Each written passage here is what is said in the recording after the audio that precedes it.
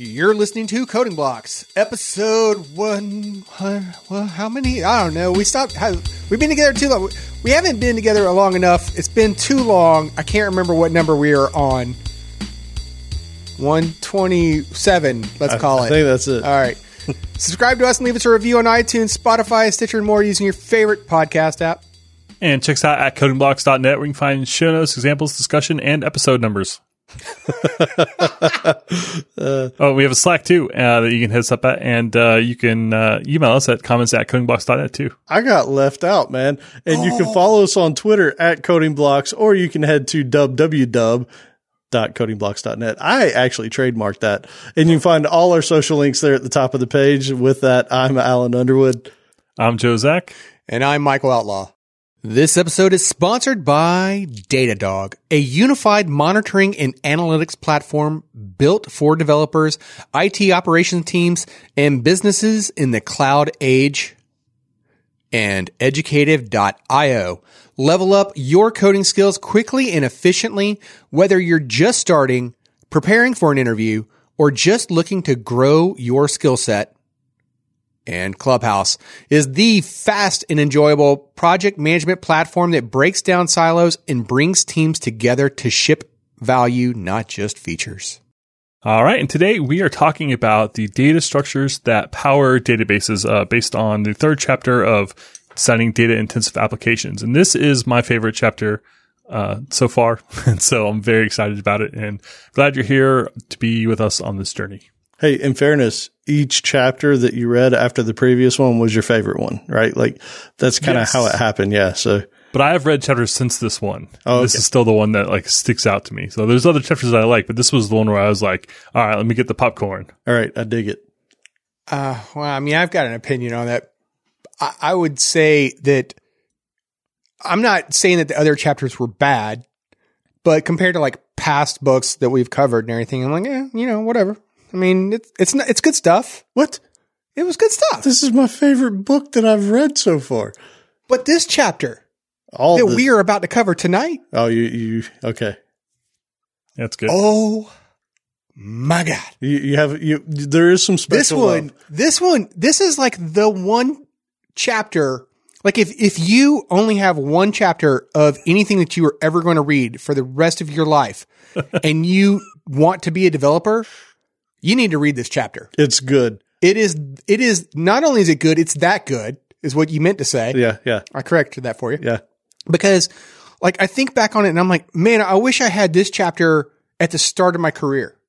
We'll get into why here shortly. Yeah. But first. Okay. So but first, as we like to do, we like to, say thank you to everybody that took the time out of their busy day to leave us a review. So from iTunes, we have The Luntz Force, Brian Morrison Me, Collector of Much Stuff, Momentum Mori, Brian Briefree, Isladar. Oh, you put the L before the Y. You can't do that. I put the L before the Y. Isla. Why? Don't laugh at me. How about Isildar or Isildar? Okay. There you go. That's what I was going to say. Yeah, right. and then James Speaker. There we go.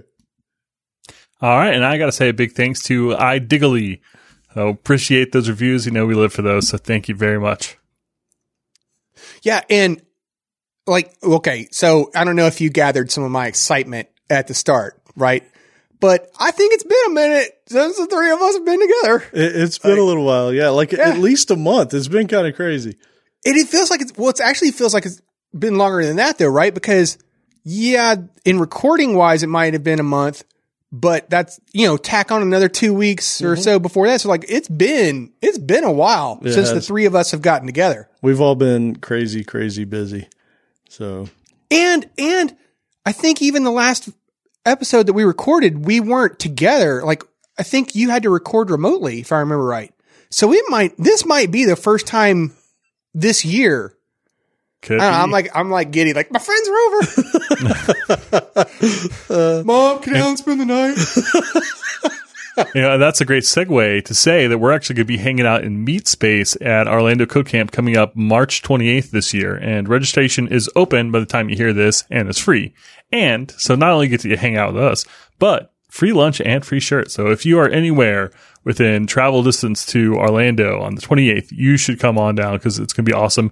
Looking at about like 100 talks from a ton of speakers. It's going to be fantastic. 14 different rooms, just jam packed with free, awesome, great talks and us. And us, and we went down to it last year, and I think both of us spoke at it as well there. And it really is a great event. Like, Santosh and the people who put that thing together over there, like they do a killer job. So definitely come. I mean, you'll learn a lot of stuff and it's fun. And I'm giving some sort of talk on Kubernetes, and Joe, you're giving some sort of talk on. We're going to be tracking UFOs with streaming architectures, Kafka and GraphQL. Very nice. Technically, we all three spoke at that conference, if you recall. Oh, Outlaw did a lot of speaking. He did a lot. No. I'm not talking about at the booth. I'm talking about like in the rooms, remember? Oh, you were part of the panel. Well, we can't really count that because you showed up like in the last 3 minutes of like that thing. Like a boss. he was not fashionably late. He was not fashionably late. He showed up. And you did get carried out of the pre-party almost by a guy. You were on his shoulders. He was like taking you off to some cooler party. I don't know. That was weird. Yeah, you're definitely telling this like in a weird way. Yeah, go meet us for drinks. We'll tell you the full story. Yeah, that's right. So definitely, if you're going to be in the area, come hang out with us. Come talk to us. You know, we definitely love to meet you all and come to our talks. Hopefully they'll be good. Yeah, you'll definitely find me at the booth. So definitely stop by, say hi. I'm sure I'll have some swag there for you to pick up. And this year, people won't be writing their email addresses down, right? Like that stuff. We might have upgraded. It'll be a much smoother experience. Can't read your handwriting. So also, I want to mention for this episode, go ahead and drop that comment on the website, and you will be eligible to win a free book that we'll ship to you. International is totally fine. We love it, in fact. So go ahead and do that right now while you're thinking about it. And that book would be Designing Data-Intensive Applications, as that is the topic we are covering. And the most exciting chapter that we're going to dig into tonight, storage and retrieval. Now, we should say we're not going to finish that chapter tonight because you know how we do. Yeah. Wait, how do we do? You know how we do. Very longly. Yeah. But I know what you're thinking because you're like, Outlaw, hold on. How can storage and retrieval be the most exciting chapter of the book and like the single chapter of any book that you should ever read? It is. Have you ever wondered how databases work? That's why. It's, yeah. Let me put it to you like this. We've each been in our careers for a minute and, been using databases. Did you ever think to take the time to think about like how the data was being written to disk? No. Right? It's something easy to overlook, right? Well, I assumed it was boring. Right. Yeah. That's the thing, right? Is you assume that, they figured all this out. Why do I need to think about it? I just need to think about the SQL queries. There's the thing. They figured it out. Why do I have to think about how they did it? Right? I don't, right? Like, why do I care? I don't care. All I got to do is focus on like, does my query perform? Do I need to add an index? Is there already an index there I can use? Blah, blah, blah. Yep. And we already mentioned how I incorrectly think that we are in the golden age of database systems because that's not actually what golden age means. But I still feel that way because there are so many good choices to make. And it seems like we had a kind of explosion of them a couple of years ago. And after kind of reading this chapter and reading the rest of this book, like I feel like I understand why there are so many, why they have differences, why there isn't just been one to rule them all, and why they all exist, and the kinds of trade-offs and things you have to consider when choosing one. And by looking at like a deep dive on how it works underneath, I feel like I'm able to tie it into other things I've known about like data structures and algorithms, trees, things like that I kind of know a little bit about. And so like bringing these two things together, two worlds that I know a bit about and finding a commonality between them has just been really exciting.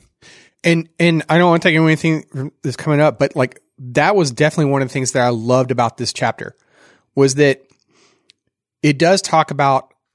It basically is like, okay, hey, let's just think about this. Like, what if we had to start from scratch and write our own database from scratch. Like where might we start? Right. And he starts off with just writing a key value pair to a flat file using two simple bash functions that he creates in his script, right? And just starting out small and then starts building on there. And then as the chapter progresses and moves on, then the more complicated concepts that Joe just mentioned, where he starts talking about where you would start to think about like, hey, this is where other data structures might be beneficial, right? This is where a B tree might be helpful. This is where an LSM tree might be beneficial. Like those things start to like crop into the conversation. Right. Just so organically. But do you think, I mean, just to set the ground here, do you think that this is more interesting to us now because data is now so massive? It's such a big part of what we do that we've moved past the point of just SQL was enough to where we need to understand that stuff because those choices of the systems that you implement or you adopt actually have a huge impact on how things work. Is that why this stuff is now feels more important to us? Yeah, I keep wondering, like, is this so interesting to me because it's like so interesting, or is it just because it's like literally interesting to me because of like its relevance to my day-to-day life? And I don't know the answer. I am guessing by the comments and feedback that we've been getting that a lot of people find it very interesting too. So we've got that going for us, I guess. Yeah, true. I think for me, it's just a part of it is just having taken things for granted. Like, I mean, it's one thing to even talk about, like, did you ever care about how a database is written to disk? Did you ever think to care about how a cube is written? Right. Like, yeah, like who cares? Like OLAP, I don't care. Right. Or at least I never thought about it before. And now, reading this, I'm like, oh man, that's so awesome. Right. Yeah, I mean, I'll tie this into some of the stuff that I know that Joe and I have been working on is you look at things like a technology from Google Cloud is called BigQuery. And one of its claims to fame, or one of the reasons why people want to use it, is because they wrote their own storage format for the data that comes in because it enables them to do faster analytical queries and that kind of stuff, right? So that's all stuff that ties into what we'll be talking about here and what we'll be continuing on as we get on through this chapter. So I guess with that, let's go ahead and start with just some basics, right? Because get everybody on the same playing field here. Yeah, so I went to Wikipedia and looked up what a database actually was because we throw that term around a lot, and I think a lot of times people will have kind of just think of the databases that they're kind of used to using. But I really wanted to kind of hone in on the definition because this book kind of starts separating things a little bit and talking about the various different parts, particularly like the storage engine and like the query engine. Like a couple episodes we talked about specifically the languages, and we talked about even how some graph databases, like you can swap in and out like the language and the syntax that you're using, and it is responsible for mapping that to what it actually performs underneath. And so, I just wanted to kind of go take a look. And the basic definition, no matter where you look it up, it's basically just like, it's organized data, and sometimes you can access it.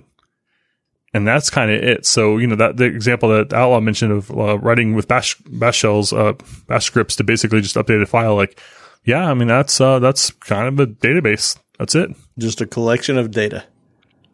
And then, and when you talk to a developer about it, though, of course, when you say a database, like we've got these preconceived notions, like, we're generally talking about a database management system at that point. We're talking about the database, yes, but we're also talking about like the APIs and all the things that kind of go around with that, like the query languages and even like the ways like you can organize that data, either like sharding or partitioning or accessing, the way you control access to it, like whether like users or what you can do, like how permissions work, stuff like that. So those are the kind of things that we usually think of when we talk about databases. We're really talking about that whole system there. I guarantee you, if you asked any member of your team, your development team, hey, I need you to go create me a new database, no one is going to start with a file, right? They're going to immediately jump off to like whatever the platform of choices that your group already uses, be it Postgres or SQL Server or Oracle, whatever, MySQL. They're going to jump into that, and that's what they're going to create. That's going to be your database, right? Notice Access, Microsoft Access doesn't count, right? Even though technically it is. It technically meets the definition here. So one thing I want to point out is we said database management system. There's actually two kind of big flavors of these things that are worth calling out. Is you'll typically see them called either RDBMSs for relational database systems. So all the ones that Outlaw just said a second ago, SQL Server, Oracle, MySQL, Postgres. Those are relational database systems, right? And then you have the other ones that we've talked about in previous episodes that are your NoSQL or your document databases, right? So your MongoDBs, I think CouchDB falls in there. There's a lot of those, right? So they're both database management systems because they both have those APIs and those access controls and all that kind of stuff. But there are different technologies sitting on top of them that turn them to either relational or document database storage. So just keep that in your head that it's still a database system is nothing more than a collection of data, right? And how it's stored is the big difference in how it's used. Yeah, and you know what you mentioned Outlaw about how someone says create a new database, and I go to SQL Server and I right click and I do that. But what's funny is like, depending on what databases you're using, some of the more modern ones are multi-model now. So if it comes to like Cosmos and say create a new database, it's like, okay, well, tell me a little bit about your use cases. Same with Dynamo.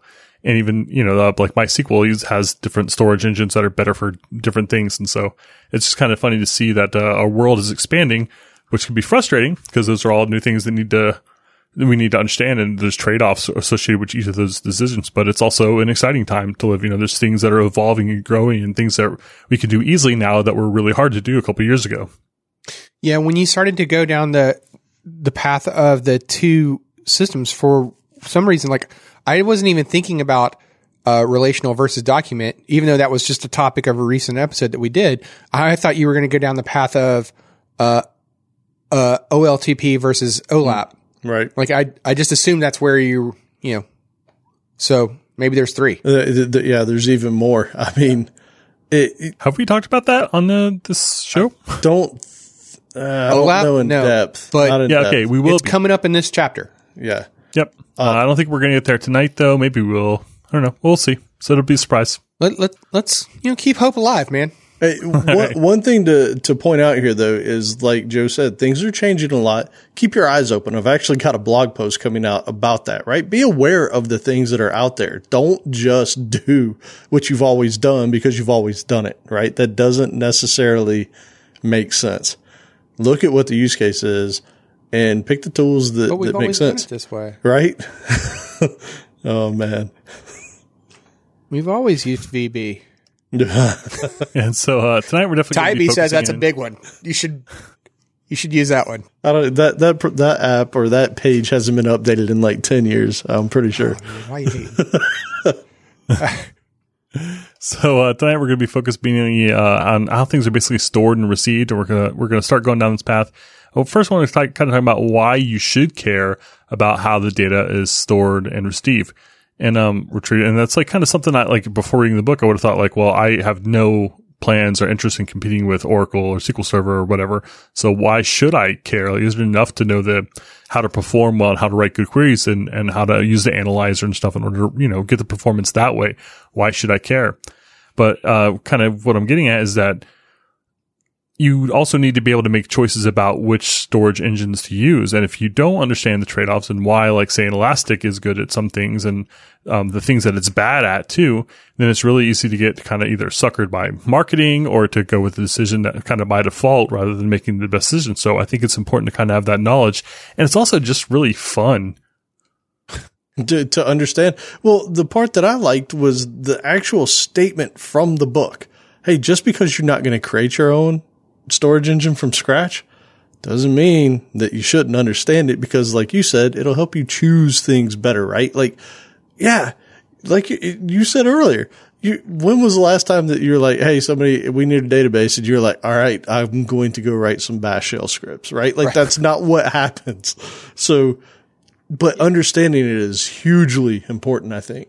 I mean, this whole chapter is all about, it focuses mostly on like how you can optimize things for writes and how you can optimize things for reads, and then where the trade-offs or balances are between those two needs in different paradigms that might exist, right? And with the goal of, by the time you finish this chapter, you should at least have enough of an understanding that you can then pick which technology best meets what your main use case that you're trying to solve is going to be. If the thing that you're trying to solve is going to be, I need very fast reads and the writes are less important, right? Then at least you can have an understanding as to like what you should be looking for in your engine. You know, I like to always bring up that course I took on Educative, grokking the system design interview. You would not believe how many times when you're reading through like the Twitters or Ubers or whatever's, architectures, the question of what data storage that you're going to use boils down to first deciding what your read and write traffic looks like, because that informs it. Like it lets you pick a whole kind of category. And then when you start thinking about what you're going to query and whether it's like transactional or basically doing aggregations and analytical, that's like a whole nother category. So you can just eliminate a huge number of choices by knowing those two things alone. And it's really exciting to kind of see like, oh, if I start with these things, like I can immediately kind of hone in on some things. And I bet if you kind of take a look at slicing your business use cases on whatever you're working on today and kind of slicing things that way and thinking about what you're really doing with your use cases, you might quickly figure out that you are using a suboptimal solution. And that could be fine. You know, maybe it's working fine for you. It doesn't mean it's, you know, that you shouldn't still do that because, you know, you've got experience with it or you've already got it or whatever. But it's good to know that like, hey, there are tools that are specifically designed for the things that I'm doing. And, you know, hopefully if you know, we've done it right and if this all works, then you should be struggling with the things that system is, you know, traditionally bad with, or where those mismatches are, where the requirements don't quite work the storage engine that you've got. And you should be probably feeling some contention there. And this will kind of explain why and what you can do about it. And maybe it can't be stressed enough that in case if you weren't already trying other things or didn't already know, like you shouldn't just rely on like, say, your SQL Server instance to try to be your everything.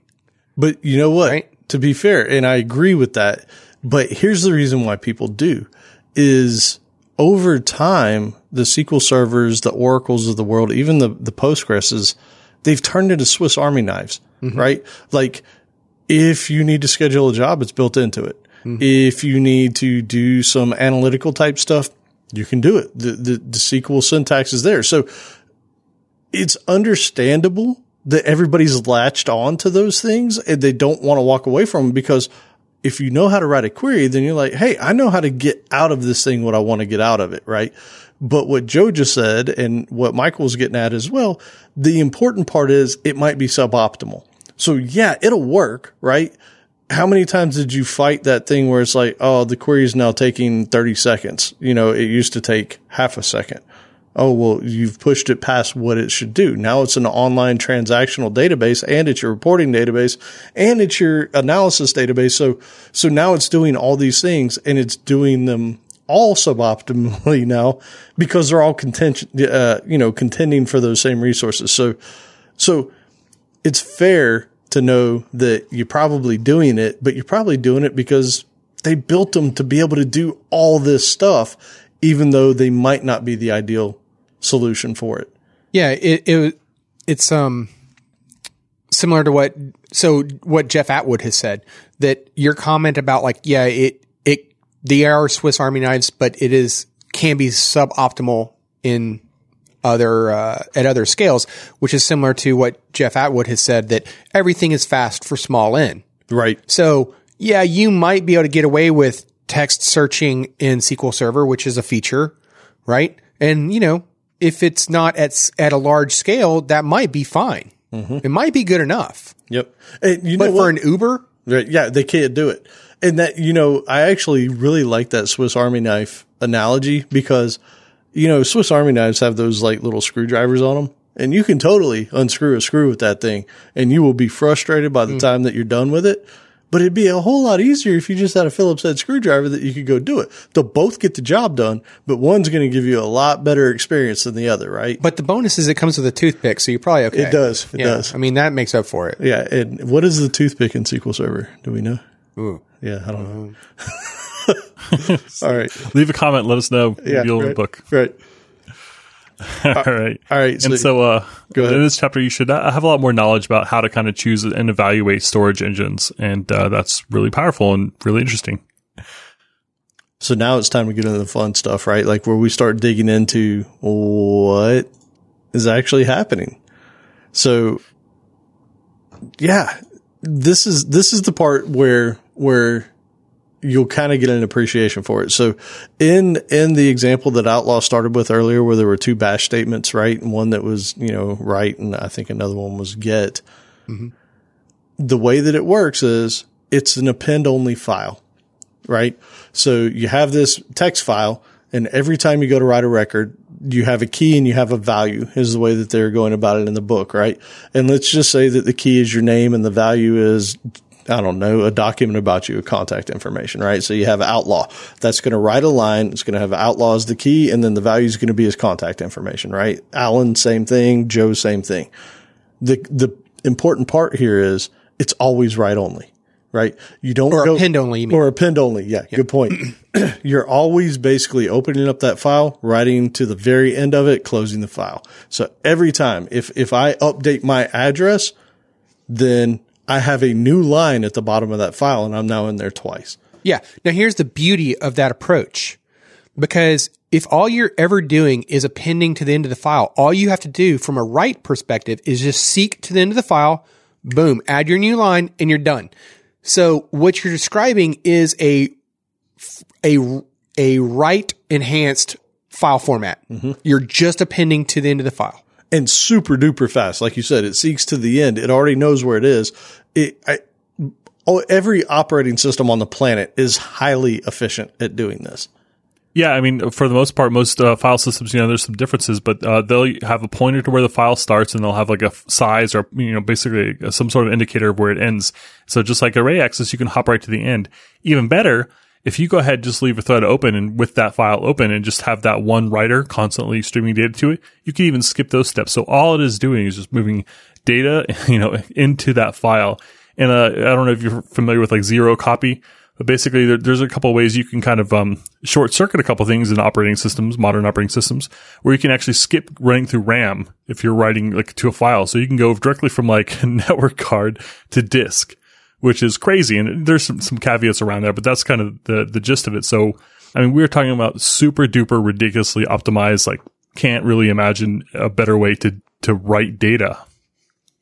Yep. And one of the things that they like to call out in this particular section is this file that we're talking about is called a log. So typically as application developers, we think of logs as, oh, that's where the web server log is, or that's where this log is. My that's application where, log. Yeah, my debug output, whatever. I'm using, Apache Log4Net, right. Log4j. All log means is a write-only file, right? So that's what they're talking about. Append only. An append only. Yes, not write only. An append only, always writing to the end of it. So that's the important part. So they call it a log. And the thing here that is key also is it doesn't have to be human readable. And in many cases, it's not, because it's not the most efficient way to store that data. Ooh, there's some beautiful ways they talk about later. Yeah. So just be aware. Log and not human readable, but it is append only, and there's pointers to those keys or those records, right? And already you can start to like make connections in your mind, because then you start talking about, well, it's a log. And you're like, oh, transaction log. Mm-hmm. Transaction log. That's a thing. Transaction logs. For all databases. We're talking about databases here, transaction logs, and we're already starting with like a very quick definition of this log. Yes, we were talking about the very beginnings of what an actual database is. Yeah, it's funny to, like you said, let's talk about RDBMSs, and then you start talking about logs. Instantly, like my mind was like kind of like, who cares? Okay, I guess we're getting to how transactional systems work, but no, it's literally talking about the ways to quickly write data. And the deal is, and the reason that in addition to just being efficient and good at appending, is that if you think about the opposite.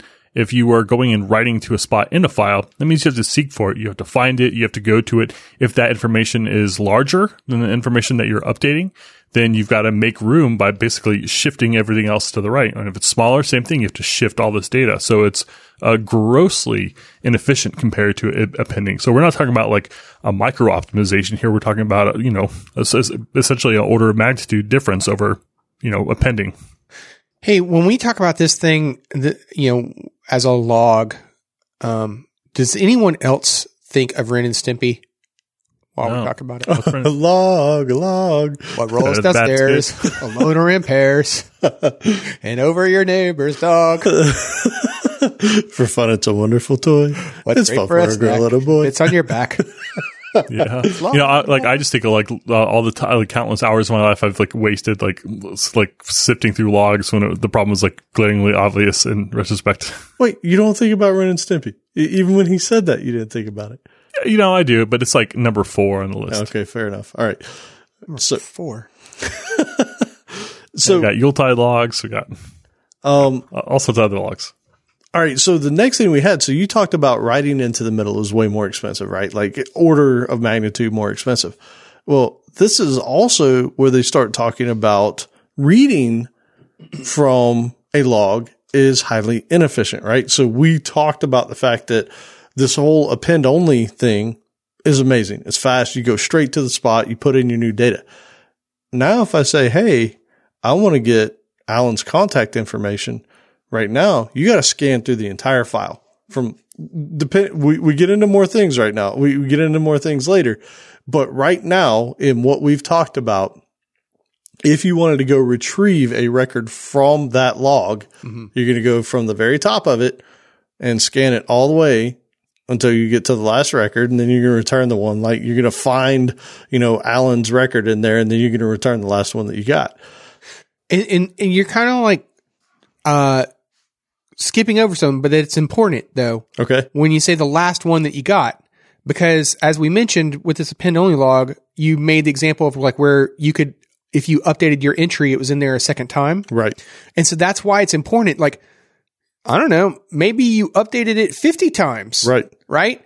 But it's the last one that you really want because that's the one that has the most correct information. Now, in this example file that we're talking about, our contact database, so far we've only really talked about like 2 records of real interest in there that you put in there, like yours and mine. But, there might be every name in the United States inside of that thing. And think about how many times an individual might change or update their contact information, right? If you had to then go and scan that and you're like, okay, well, I need Alan Underwood's last entry. Right.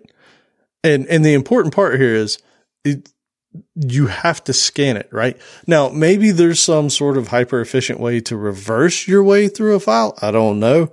I haven't really had to deal with that kind of stuff that much, but the key is you're scanning through it. You don't know where things are. And if you've ever worked with like, what are they called?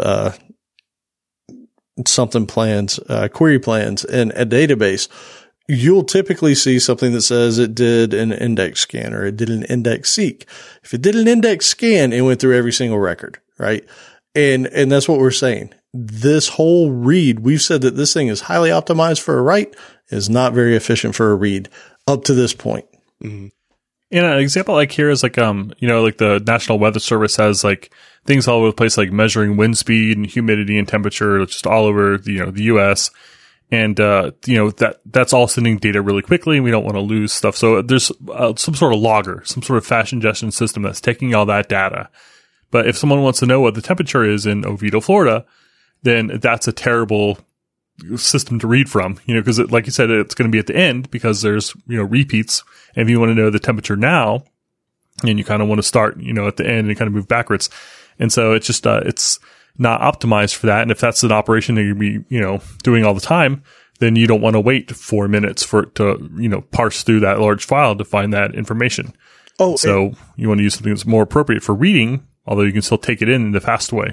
Yep, totally. And let me back up here. I said that you could reverse your way through a file, right? That's assuming that you know that my record is closer to the end, right? Like my record could have been the very first record in the file.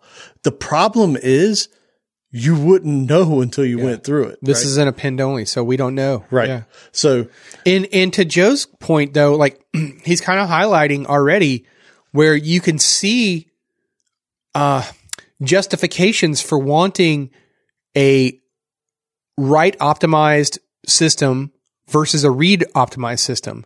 That, with all the thousands of sensors that might exist out there in Joe's weather example, you could see why you might want a write optimized system available for that data to go into. but you would then use some other system to say like, hey, what's the local weather? Yep. Or some other format. Like it wouldn't be the same system. Which we might get into here in just a moment. Well, even the resolution matters. Like you might have different systems. Like, if I'm looking at the temperature, I want to know what the temperature was like maybe right now. And maybe I want to know what it's probably going to be like tomorrow. If you're like a storm chaser and you're studying hurricanes, you maybe want to watch how the temperature changes over the course of 11 minutes as the tornado comes in or something, so you want to get a lot of checkpoints. And so the resolution, the fidelity, that you want to look at that data means a lot to you. And so it'd be nice if you could have potentially different systems that are optimized for those use cases, because sometimes you care a lot about the intermediary values and sometimes you don't. Well, I want options. That's right. And so this is where we start getting into some more of the next steps in building your own system, right? So this whole problem of trying to find a record in this data set, scanning, we've already said, is not optimal. And in many cases could be the worst, right? Like it could be O of N, right? You got to go through every single record to find the one that you need. So the way that you solve this problem is with indexes, right? And all this is another data structure to store data. And we probably most commonly know it as basically a hash table, right? So the whole thing of an index is, all right, so I know that the last time that I wrote Alan, he was in position 5 in this file. You're going to have a hash table that has Alan as the key. And instead of storing the record, it's going to have 5 saying, hey, this is the position where you can go to in the file to get that information. Yeah, like the example with the temperature too, like if you know that the way you're going to be using this data most often is associated closely with location, then it might make sense to you to have an index somewhere that basically keeps track of where that information is sorted by location. So you might be able to go to the index and say, I need info on Atlanta. And it says, here's information on how to seek to places that contain Atlanta that make it so you don't have to scan through that whole big file. And you can just jump to this location or these 10 locations or whatever, some information that makes that quicker. And that's a huge value when it comes to writing, and it doesn't slow your ingestion down. It just means that you have to take on the additional overhead of maintaining these indexes. And this is another one of those cases where when we talk about like how other data structures could come into play here, and like why it's important, right? So Alan described this hash map that with basically a key Alan and then a value, which is the offset to go look in the main data file for Alan's contact information, right? If you think back to the past episodes that we've talked about, on average, a hash table lookup is O of 1. Mm-hmm. So you're already talking about like an extremely fast operation. You went from O of N, which it's like not even O of N, right? It's the O of because in our append only file, who knows how many times Alan has been updated? Well, so it'd still be O of N, but let's say some N, but not the total number of contacts, total number of updates. So let's say that you had all the people in America, right? 330 million people, right? And let's say that they were in there twice. O of N is 660 million scans. We're saying that with this hash table, it's 1. You go straight to the record. On average. Yeah. Now there is worst case. Right. We won't talk about it, but it's O of N. But so something you said though, Joe, is you said that this does not impact write performance. And I don't know if that's true. So, it depends. So right?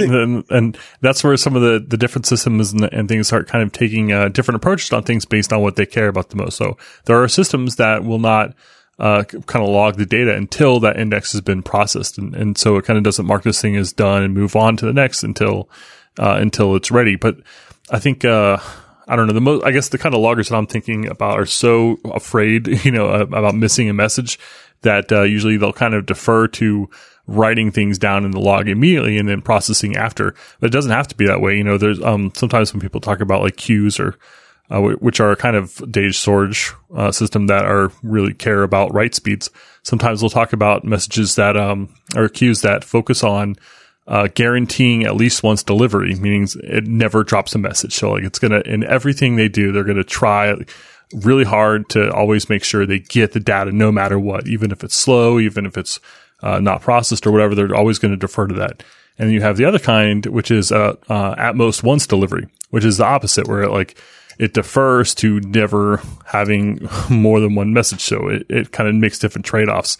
And, I'm sure there's even other specialties that kind of branch off from there. So I do want to be careful about kind of making generalizations there. But for the most part, you can think of, the logging itself being fast, but that data being accessible being more of a question mark. So it depends on the storage engine. And this is why I wanted to bring it out, right? So first, let's back up and also talk about the fact that an index is based off the original data. So anytime that you're indexing data, you get that original record in, you're trying to create a fast lookup to it for the read performance.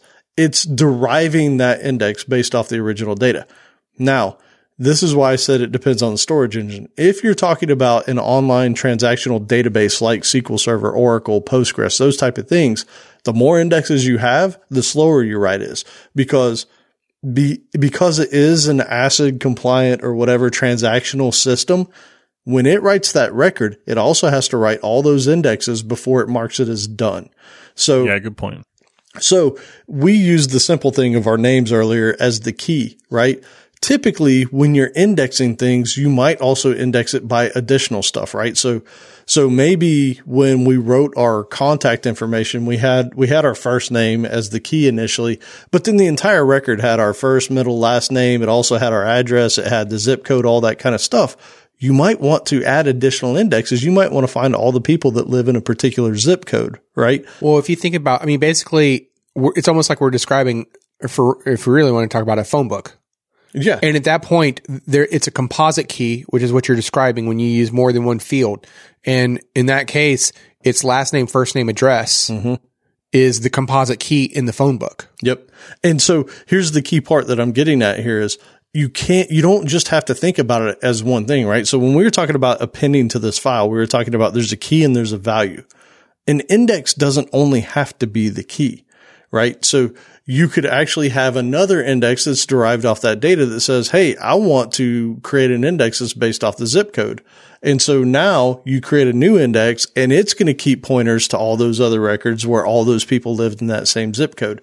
So that's why the write performance actually does suffer, because as you write that first record, depending on how many indexes you have backing that for search, it's having to go in and update all those locations and all those indexes as well. Am I remembering it wrong though? Wasn't there like a portion in this chapter where he was basically describing other systems though? And this might be where you were saying like the engine matters, because I thought I recalled him describing another one where it was just writing to this transaction log and it was used for crash recovery. Like it could pick back up after the fact and then continue back to rebuild indexes and whatnot as necessary. That was based off it snapshotting things as it went. Yeah. But yeah, that was different recovery models. And that was actually the pros and cons of doing some of these systems. So yeah, at any rate, that going back to this, that's the trade-off.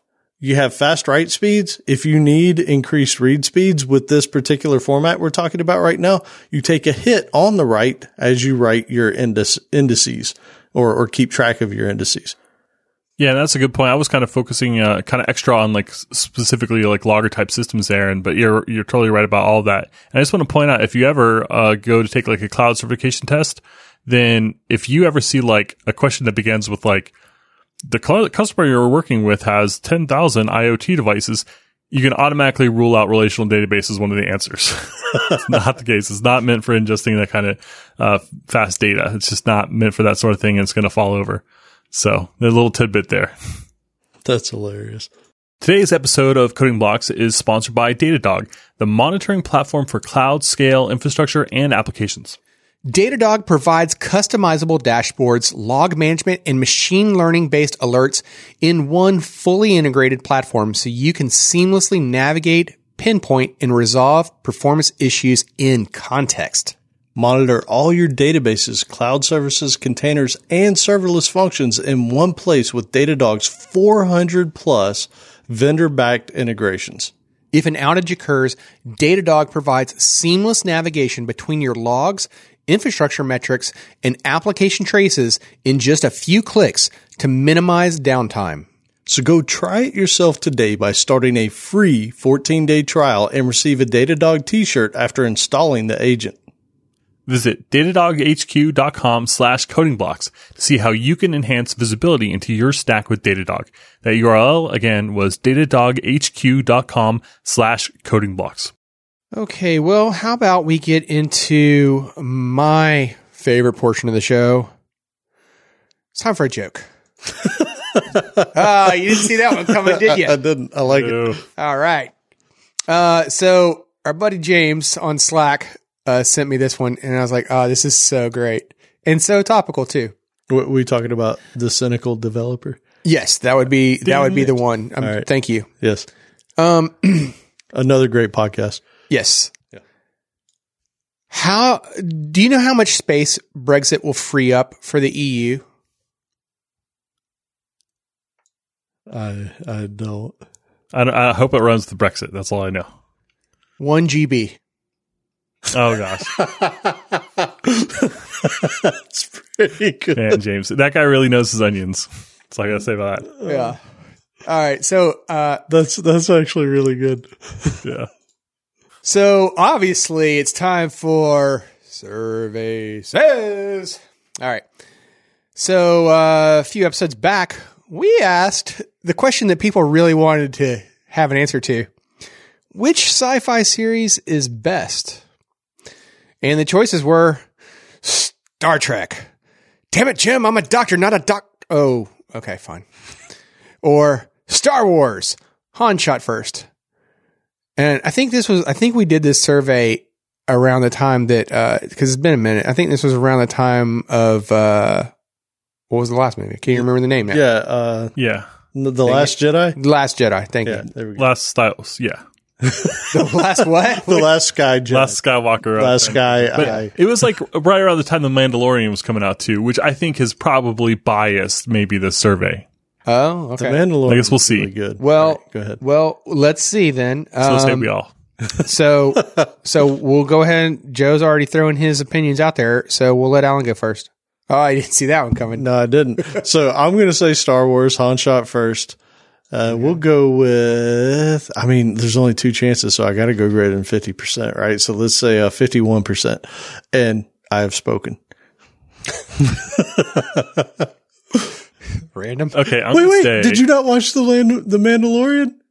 Yes. You don't remember the character? Yes. I have spoken. You're right. You're Yes. right. All right. Yeah, that guy was great. It was somewhat relevant. All right. Thank you. Yeah, that was a fail on my part. I will admit. All right, good. So I'm going to say with 33%, What?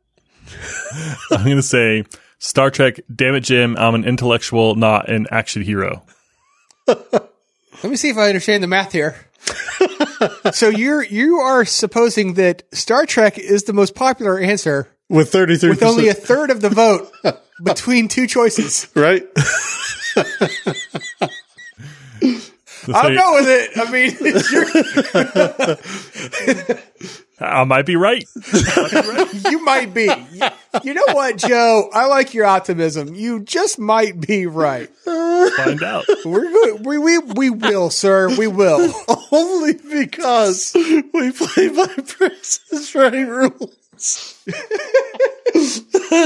Make it so. Oh, God. All right. Well, okay. Well, I have to be the bearer of bad news to one of you. Care to take a gamble? Who it might be? I am wearing a Star Wars hat right now. It's got to be true. I have to have won that just because he went under 50%. So, yeah. Alan, you won. It was Star Wars. I mean, surprise, surprise, you won. And it was over 50%, wasn't it? It was. You know, that's the funny thing about math. It was that Mandalorian. So, yeah, at about 60% of the vote, it was Star Wars. And Baby Yoda might have weighed in a little bit on it. Hey, look, let's be honest, right? I don't care if you're a man or a woman. We can all admit we want a little Baby Yoda. Baby Yoda's pretty awesome. Yeah, I want one. I'm not going to lie. I do have a couple Yoda. Baby Yodas on my shelf, actually. Oh, really? Yeah. That's a cute little thing. I need one. Yeah, and I mean, he has his own little force capability. Right. Like how cute is that? And his ears wiggle. Like You're like, you go to change his diaper, and he's like, no, go away. He forces you away. I think I'm actually going to go back and watch it again because that little guy made me smile every time he came on screen. Yeah, he was so cute. All right. All right. Well, Who would have thought that 50% is the winning amount? You know what? Maybe the next episode we'll just like rehash some math.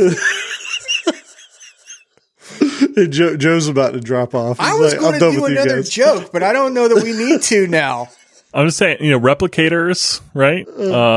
No money, totally communist universe. I mean, Where did come we on. just go there? Star Trek. Oh, Replicator. okay. All right. no more traffic. All right. So, yeah, so much for humor. Well, let's do another joke anyways. How about that? Oh, my head hurts. So, from Slack, how do you pronounce this one? R Bleeder. I hope I'm saying that right. Gave me a this one. This is my joke for life. Oh, That's your biggest hint already. so we've got the best chapter he's ever read, All right. plus the joke for life all in one episode. All right. You ready? You ready for this? I'm ready. What does a developer do before starting their car? I don't know. I have no Run. clue. Get in it. Oh my gosh. I gave you such a big hint. Such Hey. a I hint. just know that you liked it. I should have known. Yeah, get in it. Wow. That's really good. Okay.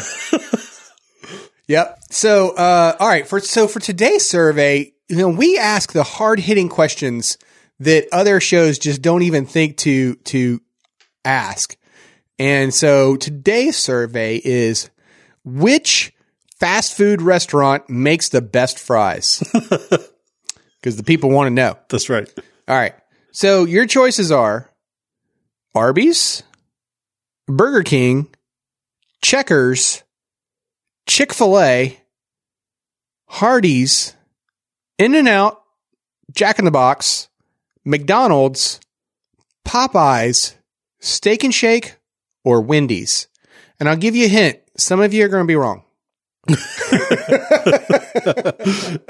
And you want to know what's great about this particular survey is I have a feeling there's going to be a lot of passion in the answers behind these, right? Yeah, you're going to have to defend your answer in the comments, and that will enter you in for a chance to win the book. Oh man, I would actually love to see the dissertation as to why people chose one over the other. Instead of just choosing, like totally leave a comment like, yeah, it's got to be these and this is why. And if you don't have palm frites in your neck of the woods, then write in and let us know what you like instead. Oh, that makes me remember. So why do we call them French fries here, but they're called chips overseas? What is that? A chip is a thin sliced fried thing. Why are those called chips? Like, why is fish and chips not fish and fries? It hurts my brain. I don't know, but biscuits and cookies too, man. I don't know. Wait, Well, I did forget one last joke before we leave this section because as it relates specifically to our survey that we already gave the answers to. Mike RG from Slack.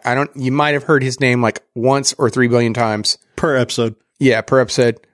He pointed me to a tweet from Parker Higgins that really makes a lot of sense and really gives you something to think about, especially as it relates to our survey and just this architectural type conversations that we're having. So Parker says, I used to wonder why the interfaces on Star Trek are so clunky, given that it's centuries in the future. But I guess that's just Enterprise software for you. That's good. This episode is sponsored by Educative.io. Every developer knows that being a developer means constantly learning new frameworks, languages, patterns, practices, but there's so many resources out there. Where should you go? Meet Educative.io. Educative.io is a browser-based learning environment allowing you to jump right in and learn as quickly as possible without needing to set up and configure your local environment. The courses are full of interactive exercises and playgrounds that are not only super visual, but more importantly engaging. And the text-based courses allow you to easily skim the course back and forth just like a book. No need to scrub through hours of video just to get to the parts you care about. And the incredible thing about Educative.io is that all of their courses have free trials, a 30-day return policy, so there's no risk to you. You can try any course you want and see what you think of it. And you're going to love it. And here's the great thing. They recently introduced subscriptions. So now you can go, our listeners can go to educative.io/codingblocks and you can get a 10% off discount on any course or subscription. Again, that URL is educative.io/codingblocks. And, I got to bring up my favorite course, Grokking the System Design Interview, in which they go over a bunch of common architectures I shouldn't say common. They go over architectures for prominent platforms like, say, YouTube or Twitter or Uber, and break down how those systems are designed. And it'll show you just how important it is to know the read-write ratio and volume when you're trying to think about how to design a system, or if you're trying to interview, doing a system design interview. So I definitely recommend checking that out. And remember, they've got that 30-day return policy. So if it's not for you, then that's okay. You can afford to try it out with no risk. Hey, and with 10% off, you can't go wrong.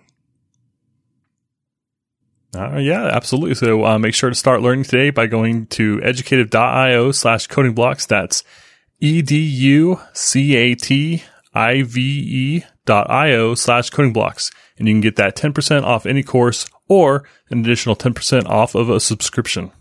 So let's jump back into the conversation with hash indexes. So, I mean, this is kind of a continuation of the hash map conversation that we were talking about before the break, where how we might store the key in a hash table and be able to then have the luxury of doing an O of 1 lookup, and then that pointing us to a offset in the main data file that we can then go and retrieve Alan's contact information. That's right. In a nutshell. And what's interesting is they say that they did this. I've heard of Ryok or Ryok. I don't even know how you say it, but I've heard of it before. But they said that this is what's done for Bitcask, which is the default storage engine for Ryok. The interesting thing though is they store this entire set in memory.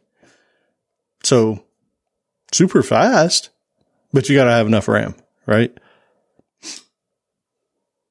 Yeah, I wonder what kind of applications people are doing with Ryok. I haven't really looked into it too much. Yeah. And one thing I kind of learned recently is how often sometimes databases are kind of embedded into different applications. Like Kafka embeds RocksDB in their Kafka Streams applications. And that's kind of like the most prominent example that I think of. Jaeger is an application I've been using for some tracing that lets you use... Oh, sorry. Just different kind of databases underneath, including Elasticsearch can kind of power its stuff. And there was one other example I wanted to give. Well, what were you going to say about Jaeger lets you use? Elasticsearch as ultimately it's like storage engine for displaying it. Oh, the other one, Grafana. You can have different storage engines that are kind of like underneath it. And so what I think of as Grafana is a bunch of pretty graphs. But underneath you can do like Prometheus or Influx, or maybe there's other choices there. But it's interesting to see that that these other applications kind of are built around databases, but don't necessarily expose that database to you. And, there's nothing new about that. I forget sometimes that so much of what I get out of applications, that I like out of applications that I use, is often kind of granted to them by the magical powers given by their kind of embedded database. But how does SQLite not come to mind for you? I've never used SQLite. Oh, I definitely have. I mean, when you talk about it like something that's like embedded everywhere. Yeah, it was like the de facto a lot of times for mobile applications, right? Yeah. And even PWA, all the things. Yeah. Right. Yeah. I guess I did a little bit when I was messing with Unity. It was easy to embed it in there, and that's a great use case. So, like, you want a relational database inside the game, like SQLite, great choice. Yep. Yeah, I mean, clearly, the author, Martin Kleppmann, he has had a lot of experience in a lot of different database technologies, because some of these I had never heard of. Like the React, I was like, it sounded more like a car. The funny part is it is actually pronounced React. I had to go look it up. So Joe said it properly first. But yeah, the interesting thing about this one is they say that all the keys stay in memory, but you're still appending to that file constantly. So every time you write to that file, all you're doing is just going back with that O of 1 lookup to get back to that key, update the new pointer, and you're going in. So it's hyper efficient, right? So that's Bitcask and React. Yeah. Now you have to think though, like, okay, if you're just always going to write to this file, like how what next? Like, you're eventually going to run out of disk space, right? Like, that can't be your strategy for life, right? Or can it? I mean, that's what I love about this particular chapter, by the way, is it just keeps building on. It's like, okay, well, here's here's the very first problem you're going to run into. Right. So the answer is obviously no. No, you can't do that. So you have to come in to some other solution. So that's where file segmenting and compaction come into play. So by that, what I mean is, we gave this example where, we were using a bash function set and get to write contact information to a flat file, and we made some mistakes and we had to update Alan's information 50 times. All right. So it's not until, that 50th one is the one that is really the one that matters. So the compaction, what that would do is we would eliminate all those other ones, and we would just store the one entry for Alan. But we're in this homegrown version into a new file is the important part, right? So again, we're still in append only mode. The big difference is when you go through the compaction, you're reading through the old stuff and you're basically trying to merge that into a new file that is also going to be append only and will eventually become the new log file that everything else is writing to. You can imagine, like, if you're kind of designing a new system like this and you start going down this path and you realize that you're potentially going to run out of disk space, you start thinking about how you might do this underneath. Is like, I would probably pick a size like 4 gigs and I would just allocate that size on disk, and then I would start at the top and start appending. And as I started to get close to that 4 gig limit, then I would go and allocate a new file. And then as soon as I hit that limit, I've already got that next 4 gigs allocated and open, and I can run over there and do that. And at that point, I can drop my pointer to the file that I had open, and I can exit it. And then another process can come along and take a look at older files at some point, whenever it chooses, and go through and kind of clean things up, compact. And that's really powerful. And it reminds me a little bit of garbage collection, except that it can cleanly segment these things off by kind of saying, like, we're not garbage collecting the stuff that's actively being written to right now because we've made this rule where we only ever write to the end. I mean, that's one of the subtleties of this book, of this chapter that I loved about it, is that even in the scenario that Joe was just describing, where you might pre-allocate this 4 gig file,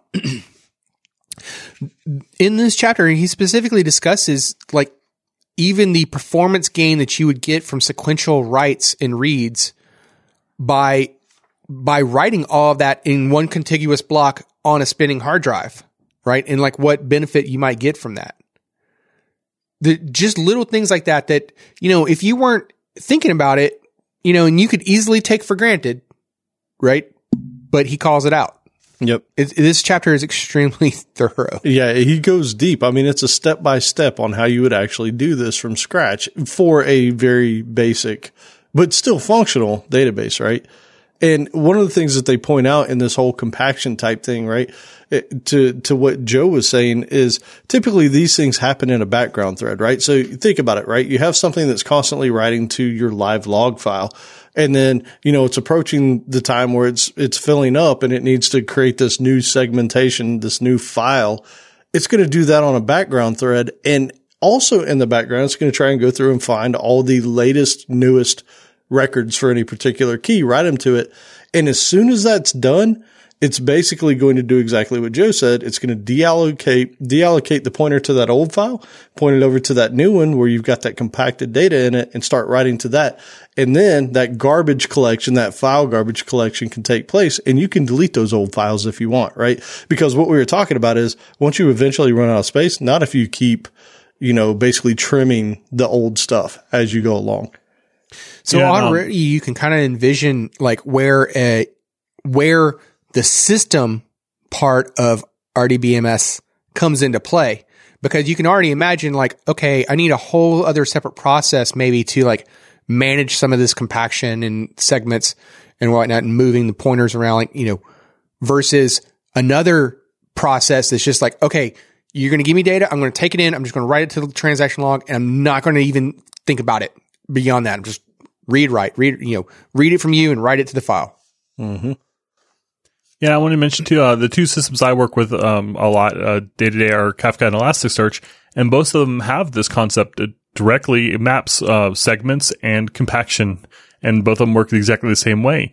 And after kind of reading this chapter and being able to kind of correlate the things that I've learned about like Elastic, one thing that I've noticed is that like if you fill up your disk space, it's a problem because it's not easy to clean up old records. When you try to compact, it needs to allocate new space so it can go through its segments and write to a new file before it can delete those old sections. So what that means is if you got 100% disk utilization filled up, it's really hard to make more room and delete stuff. So you can't just go in and say, okay, fine, delete the top 1,000 or delete the oldest 1,000 records, because it's like, actually, I can't make any room to delete anything truly off disk because there's no room for me to write it. And so you can get into a kind of a bad problem there where you basically have to move stuff off disk in order to clean up some room and move that stuff back on. So it can be a big problem. In Kafka too, actually, one thing I ran into there, I never really realized until reading this chapter, is that they've got retention policies on their topics. And you can say like age data out after, a couple days, or I can age data out, or I shouldn't say age out. I should say, maybe only keep 50 megabytes of data around for this retention topic. policies. And yeah, so I kind of thought like, okay, cool. So as soon as a new record gets written, maybe it looks at the oldest record and kicks it out. Well, that's not how it works. It basically happens when those segments roll over. So whenever it kind of hits that limit on disk, that's when things get cleaned up, or that's when things get compacted. And that can have a big impact if you're writing a program and your program doesn't ever expect to get older data because you've got a retention policy set on. But that data doesn't actually get cleared out of that segment until compaction occurs, which in Kafka's case doesn't actually occur until a segment essentially rolls, which is that process where you start writing to a new one. So if you've got a really low volume topic, even though you've got a retention policy set to say like 3 days, if it's such low volume that it doesn't ever roll over the segment size, you could have a year's worth of data in there. Yep. So if you're doing things for like government work or whatever, where you're like, you can't keep data longer than X days, or if you've got like a GDPR incident and you need to wipe someone's data and you think that you're clear because your retention policy is only 3 days, it may not actually be the case because of how these things work underneath. And so it can really chip you up if you don't understand that those are how things work. Yeah. And after reading this chapter, I can go and look at those systems and like, I kind of understand them more deeply, and I'm glad that they use the same terms for these things. Yeah, it is really interesting too, because what you're talking about, even in the Kafka world, is that retention policy of size competes with the time retention policy, right? So what you're saying is, if you might think, okay, well, I'll be smart about this and I'll just make it to where, these things roll over segments every minute or something, right? Because, hey, if I want to make sure that these records age out really fast, then I can do that. But the problem is now you're creating these new files constantly, right? So you have the contention of creating the new segmentation file while you're closing out the other ones, and you're having to write to disk at the same time. So it's really a balancing act, right? Like you're going to have to set the proper size to say, hey, I think I'll get this much data so that it'll trigger this new segmentation file. And I need it to work within this amount of time so that they're not competing with each other and you're constantly writing new segmentation files. Because in the Kafka world, probably very similar based off these very simple principles we're talking about here, is each segmentation has basically a starting offset and an ending offset, so that when you go to seek to records, sort of ish in the Kafka world, it kind of knows where to go find them. So all of these principles we're talking about here in this very simple implementation of a database are used in a lot of storage systems that are now adopted by massive companies. So one of the things here that I don't know if we covered is while that background thread's running where it's basically trying to create a new segmentation thing, they also point out in this implementation, you're still going to be writing your new records to that other file, and you're also to the append only log. To the append only log. And you're also still reading your offsets from that append only log while this other segmentation file or a segmentation log is being created, because you don't want to contend with that thing while it's creating it. Only when that thing's done do you switch over. And then they say after it's done, after you've created that segment, that new segment file, then the old ones can be deleted. And then again, that of course is going to boil down to if you have a retention policy or something, right? Like maybe you just kill them as soon as they're done. You know, I've seen guidance from Elasticsearch that says not to run compaction, or what they call it, force merge in their case, to basically clean up those segments. They say not to do that to an index that's actively being written to. And now when I think about it, it's like, okay, that makes sense because we're writing to stuff while we're trying to clean it up. But I don't know what happens in that case. Like, does it mean that it doesn't clean up the active segment? Like, cause that makes sense to me. Or does it like try to clean it up and like things get a little weird? Or do you lose your rights? Does it kill those? Yeah, I don't know. I don't think it loses, but no, I don't know. We got a science experiment to try out. Right. But you know what's funny is with these systems, like benchmarking is really important with them, not only just because your data is different, but because there's so many different factors to play. Like say, if you do set those, the segment size really low, then you could slow things down. But depending on your use case, maybe that's, important and worth the trade-off. So you can make a little tiny setting change and drastically change the performance of your system as a whole.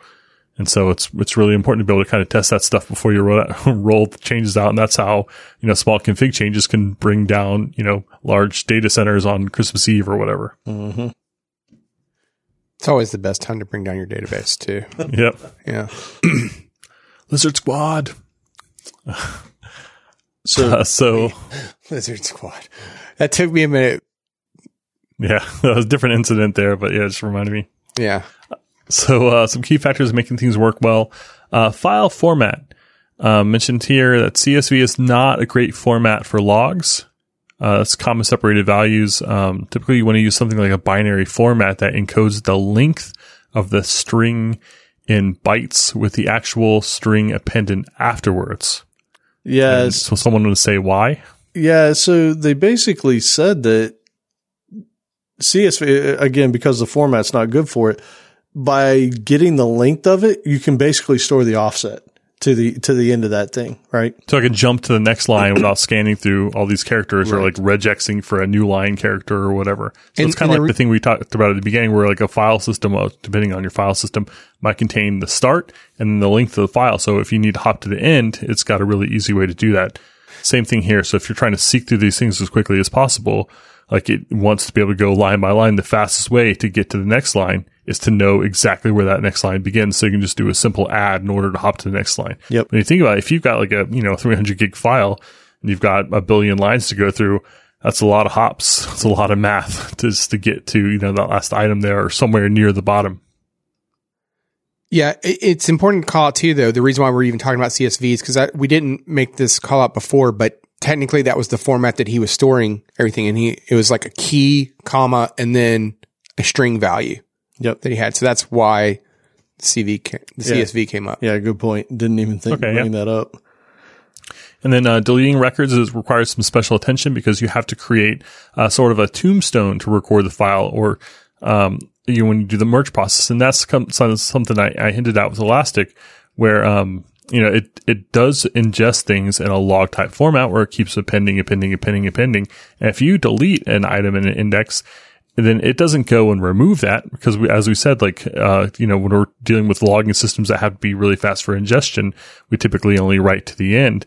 And so in Elastic's case, what it does is it stores the fact that you deleted this document somewhere else. And when you query and it does its filtering and does its magic, whatever, it needs to take that into account and say, oh, this one's been deleted, and exclude it from the results, which is overhead. But we'll probably get to that later and talk about how they can do that quickly. But the gist is to know that when you delete a document and something that's using this kind of mechanism underneath the hood, it doesn't automatically free up disk space. And so if you run out of space on Elastic and you say, delete these 100,000 records, it might go and mark them as tombstoned. It might set that first bit to 0 or whatever and say, hey, this is deleted, but it doesn't free that disk space up. So you still can't take in new records, even though what feels like should have been a delete, had successfully executed. Yeah, I like to think that we live in a world now where emojis are such a big thing that instead of writing a 0, it could just write a skull and crossbones. Yep, literally puts in and that's something actually with Kafka too. Since a lot of the systems that we talk about are a lot of modern kind of queuing systems or topics deal with immutable messages. They really want you to keep things alive for like event sourcing, or so you can recreate the state of your document at any time. Deleting is really tough, and the way you do this is with the tombstones, like we mentioned. But you have to be careful with your clients that if you're doing something kind of naively and maybe starting from the beginning of time and building up some sort of system or map or picture, you've also got to be able to handle things like tombstoning and removing records as they come along too. And so your clients have to be a little bit smarter about things. It's kind of funny that you can like do all these operations on something that ends up getting deleted a few minutes later. Yeah, it is. One of the cool parts about the Kafka world, at least if you're talking about like Kafka streams, they actually use the same term there as well. So when you're trying to delete something from a streaming process, you tombstone it. So you basically send it a key with a null value, right? And it will mark it as ready to delete. So yeah, and it seems kind of goofy at first, but it makes sense to me now. But like when you think about like event sourcing and like replaying events, like you kind of think like you might be tempted to say, why don't I just delete the records? It seems goofy that I'm going to do all this math on things that I end up later. Maybe I delete 90% of them. But these topics or these systems don't know what you're doing with the data. It doesn't know if you're making decisions based on the current state of that system. So in order to be able to replay things, it needs to replay everything, even if it ends up getting discarded at the end. And this is like in a database, this would be what's known as a logical delete instead of a physical delete, where you basically just mark a flag on a record and say, hey, it's deleted. Ignore me when you're trying to show anything that's still alive. You might also call it a soft delete. A soft delete. You might hear that term. Yep. Oh, yeah. I should mention, too, that, we've been focusing a lot on logs this episode. We are still talking about relational databases right now, because this is a fundamental piece of how relational databases like SQL Server or Oracle or Postgres, this is a big part of how they work underneath. And so we're actually building up to their specific data structures that are built on this core, on these core kind of tenets of logging. I want to correct that. Okay. I would not say that these are core concepts to databases, but we're not necessarily talking about a relational database. We haven't talked about relating anything to anything. We're just talking about how to store some data. Yeah, I'm just saying. So the concepts that we're talking about could apply to a document database. They could apply to OLAP. Like, we don't care yet. Yeah, good point. I did not phrase it well. What I meant to say is like, this is an important facet that plays a big role in relational databases, as well as all these other systems, like I mentioned, Kafka and Elasticsearch too. So it's not just relational databases, but that we're getting there is what I'm trying to say. I would agree with that. Yeah, so we kind of already hit on this one, but like, crash recovery, right? Like, it's not a matter of if your server is going to crash. It's a matter of when. And you mentioned these, like pre-allocating a 4 gig file, right? Like, so if that's the size of your segment file, like depending on the size of those segment files, it could take a minute to for the server to spin back up, depending on how it's writing these files to disk and, what is it that's being written and in what order is it being written, right? Yeah, so this was the whole talking about, right? Like if you didn't have this in-memory hash and now you have to rebuild this in-memory hash, you're going to have to scan that 4 gig file to rebuild that in memory. That can take some time. And they said that Bitcask, what they do is on occasion, so they're writing their log constantly, right? But at the same time, it will snapshot its in-memory hash and write that to disk. So if it did crash for some reason, when the thing comes back up, it can go load up that snapshot file, load that straight into memory without having to scan the 4 gig file. And then that way you have your pointers right back to that data. And just to put some terminology around that snapshot file that you're referring to at that point would in fact be the index. It is. That is being kept in memory, but it occasionally does snapshot that index out to a file, but it can reread that occasionally. Yep. In the case of a server crash. Which, depending on the size of the file, could save minutes, right? It could save maybe even more than that. Well, that's why I call it like the 4 gig segment file. Since Joe had mentioned 4 gig as the, what the size of the file you might pre-allocate, right? Like, depending on how large those files are, it could definitely have an impact on, it's part of the trade-off that you're going to make, right? Because either you take the overhead of writing a bunch of little files, or you're going to like pre-allocate one large file so that you can have one large sequential file to read and write to. But then either way, if it's 4 gigs of data in 100 files or 4 gigs of data in one file, you're still going to take a hit on trying to go scan through all that data. Well, it depends on what those 100 files represent, though. Well, let's say it's the same format, right? Like you're just going through it. But one of the other things that they talk about here is another thing you need to be concerned about in this particular model that we've been building up, or this underlying storage, is what happens with incomplete record writes. This thing crashes in the middle of trying to write something. Well, going back to this Bitcast thing that we all know and love now, it actually writes checksums so that when you go look at the file, it can look at the checksum and say, hey, is this thing done? Is it complete? Is everything kosher? If it's not, then it can skip the bad sectors and you kind of pick up, where the good stuff left off. Finally, when I mentioned concurrency control, unless you got something, Outlaw. Well, I was just going to say, like, even if you were to think back to because you were talking about Bitcast, but none of us really have a lot of experience with that. But if you were to think back to like any other traditional kind of database, like a SQL server, you could think about like how, in the ACID compliance that you mentioned earlier, right? Where that thing isn't truly considered written until like all the indexes have been updated additionally, right? But if it did write to the log and, maybe 2 out of 5 indexes got written and then it crashed, right? You can start to imagine now like, oh, here's where some of the spin up time can come from on a restart, because as it rereads that log of, okay, what were the last things that were done? Did those things finish? Let me go finish those things. Mm-hmm. Right. Yep. So now you can kind of get an idea as to like, how does it recover from that crash and still adhere to ACID? Yeah. There's like checkpoints all over the place. Yeah. Right.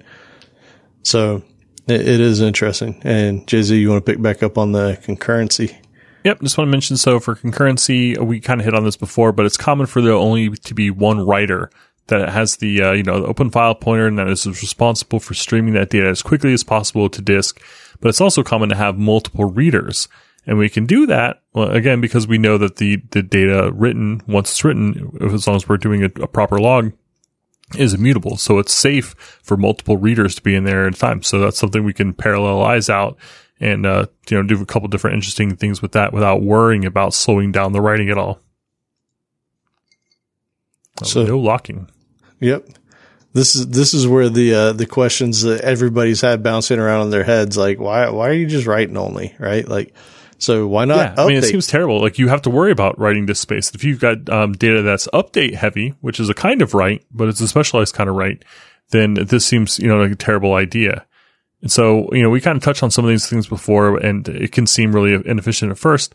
But like we mentioned, if you stick something into the middle of the file, not only do you have to seek to it and search for it and find it, but then depending on if that data is larger or smaller, you potentially have to bump all the data, one way or the other, which is a pain. If you imagine, like, even deleting the first line of a file means you have to shift everything up, to read. So, now that I say that, I don't know if there's maybe optimization for that in the file system, whatever, but as far as I know, you have to shift everything in place. Well, but I mean, if we're keeping true to the spirit of this chapter, though, you're managing this file yourself. Right. So if you're going to delete the first entry from the file, then you're responsible for shifting everything up. Yeah, that's true. Just got hung up thinking about if there was some way maybe I could. Well, because the point is to try to think about, like, something has to do this shuffling around, right? Mm-hmm. And like, where are some, the weak spots, the strengths, the advantages of different ways of even reading or writing or storing this stuff on disk. Yep, and we mentioned too how this is particularly efficient on spinning hard drives. But one thing that the book mentioned they didn't really go into is that sequential operations are also more efficient on solid state drives.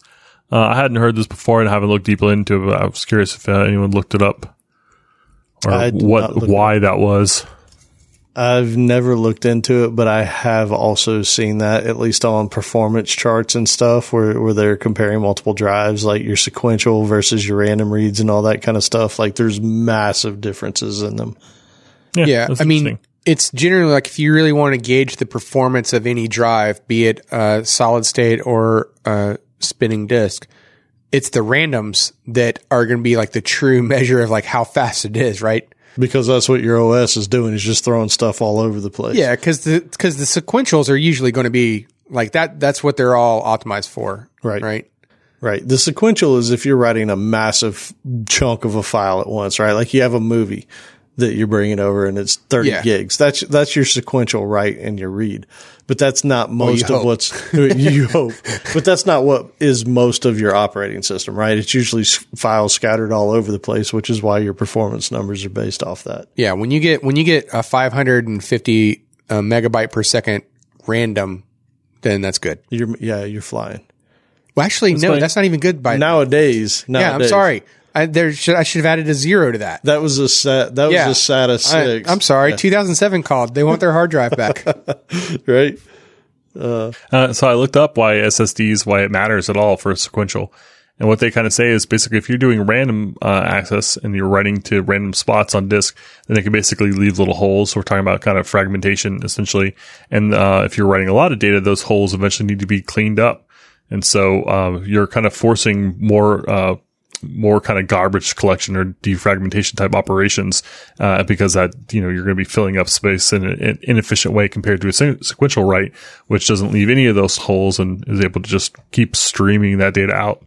But that's the same for both spinning and SSDs, right? Yeah. I was just curious. Like I understood, like, you've got that physical pointer, that physical like writer head on the spinning disk. And so that made sense to me as to why sequential was really important there. But SSDs, I always kind of, it's like thought of them as basically being like similar to RAM. And so it's like, why does it matter if it's sequential or not? But it basically has to deal with, it has to do with how that, how things get junked up.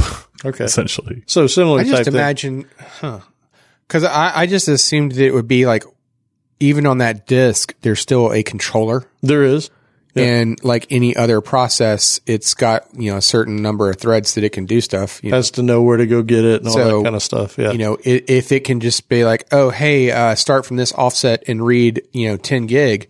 That's going to be a lot faster operation than, okay, read from this offset and read 5 meg. Now go to this offset and read 2 meg. Now go to this offset and read a gig. Now go to this offset. You know what I'm saying? Like, right. That was just my assumption.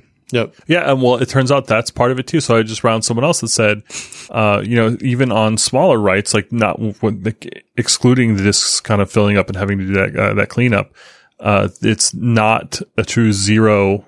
It's not a true zero cost operation in order to kind of hop around, because when things aren't stored linearly, you do have to go back and do those calculations in order to kind of move around and read and write to different areas. So exactly what you said. Huh. Cool. It's close to zero. It's much faster, but it's not zero. Oh, SSDs are such a beautiful thing. True that. So concurrency and crash recovery, we mentioned how logging systems deal with these, but it's much simpler. When we get into like relational databases more, we're going to talk about the things that they have to do to go pretty far out of their way in order to make those things work. To keep this back in context, though, we're talking about it's much simpler if you're in append only mode and not updating portions of the file. Right. Yeah, you're right. So I only wanted to bring that out because we floated away a second. So we're talking about why not update in the middle of the files, right? Like why not go update the value for some key? And this is one of the reasons, because the concurrency and the crash recovery are much easier if you're always doing append only. Yep. And merging old segments is convenient and unintrusive way to avoid fragmentation. So it gives us a nice convenient pattern for following there, and it's low effort, it's hard to mess up, and it just kind of works out really well in practice. And so this fragmentation, I think it's important to understand what he was just talking about with the SSDs and the hard drives and all that. Imagine, a simple example, because we're using my name, or let's use Joe this time. So let's say that he first went in there as Joseph Zach, right? And then at some point they come back and they're like, no, we want that as Joe. Well, because you don't want to shift all those bits around on disk, because that's a really expensive operation, especially if there's 10 gigs of data after him, probably what you're going to do is you're going to write JOE there, and you're going to null out that next bit in there and just leave 4 bytes open, right? And so that's where you start running fragmentation. And that's why they're saying if you do this append only thing, then you don't have this fragmentation. You don't have all these empty blocks all over the place because you're always putting it right at the very end. So this update causes fragmentation, and that's why they lean towards this append only mode. And if you also think about it like this, if you were creating this database server, this database system, and this system was only ever going to be used for this database, you can kind of already get an idea where, like, if it's always pre-allocating these files of a certain size, right? And it's always going to be like, from the beginning of this server's life, it's always going to be pre-allocating them in a certain size, sequential writes and reads, and then, I gotta get a new file, so I'm going to go and pre-allocate another one, and then eventually I can age off this other one. You could see like how the disk itself is always going to lend itself to be in a non-fragmented, hopefully, more often than not, the disk itself will remain. Yeah, you're just packing them in there. At least you hope. Yeah, I mean, that would be the hope for sure. But yeah, you're just constantly churning over the same thing, right? Like you're filling it up. It's almost like filling a glass of water, pouring it out, filling it back up. Right. I mean, I'm kind of like being optimistic here though, and hoping that you're going to delete the same amount of records that you're inserting. So maybe it's not true then, but at least from like, but think about it though, from the point of view of like, this is also why systems will allow you to keep the data files in one place, temp files in another, and the log in another, right? So you can allocate different disks for these things, for these purposes. Mm-hmm. Yep. There's all kinds of optimizations. We're doing the simple database right now. Yeah. Simple. Yeah. All right. So we have some downsides here. And this is going back to what we were originally talking about. So the first one is the hash table must fit in memory, right? If you don't have enough RAM, this was the whole bitcask, right? Like our hash to lookup thing. Then you might, if you don't have enough memory, then you're probably gonna have to spill this over to the disk, which isn't nearly as efficient, right? Because now you can't just go straight to the spot in RAM where that hash was to point to the location. And now you're actually having to go, okay, well, it's not in RAM. Let me go find it on disk and then go look it up, right? So it's an additional couple of hops. Yeah. And then, another downside here, we haven't even talked about this one yet, but range queries are going to be inefficient if you have to look up each individual key. And so what I mean by that is like, if you had to do a query where you're like, hey, give me all of the contacts for people whose names are from A to D, right?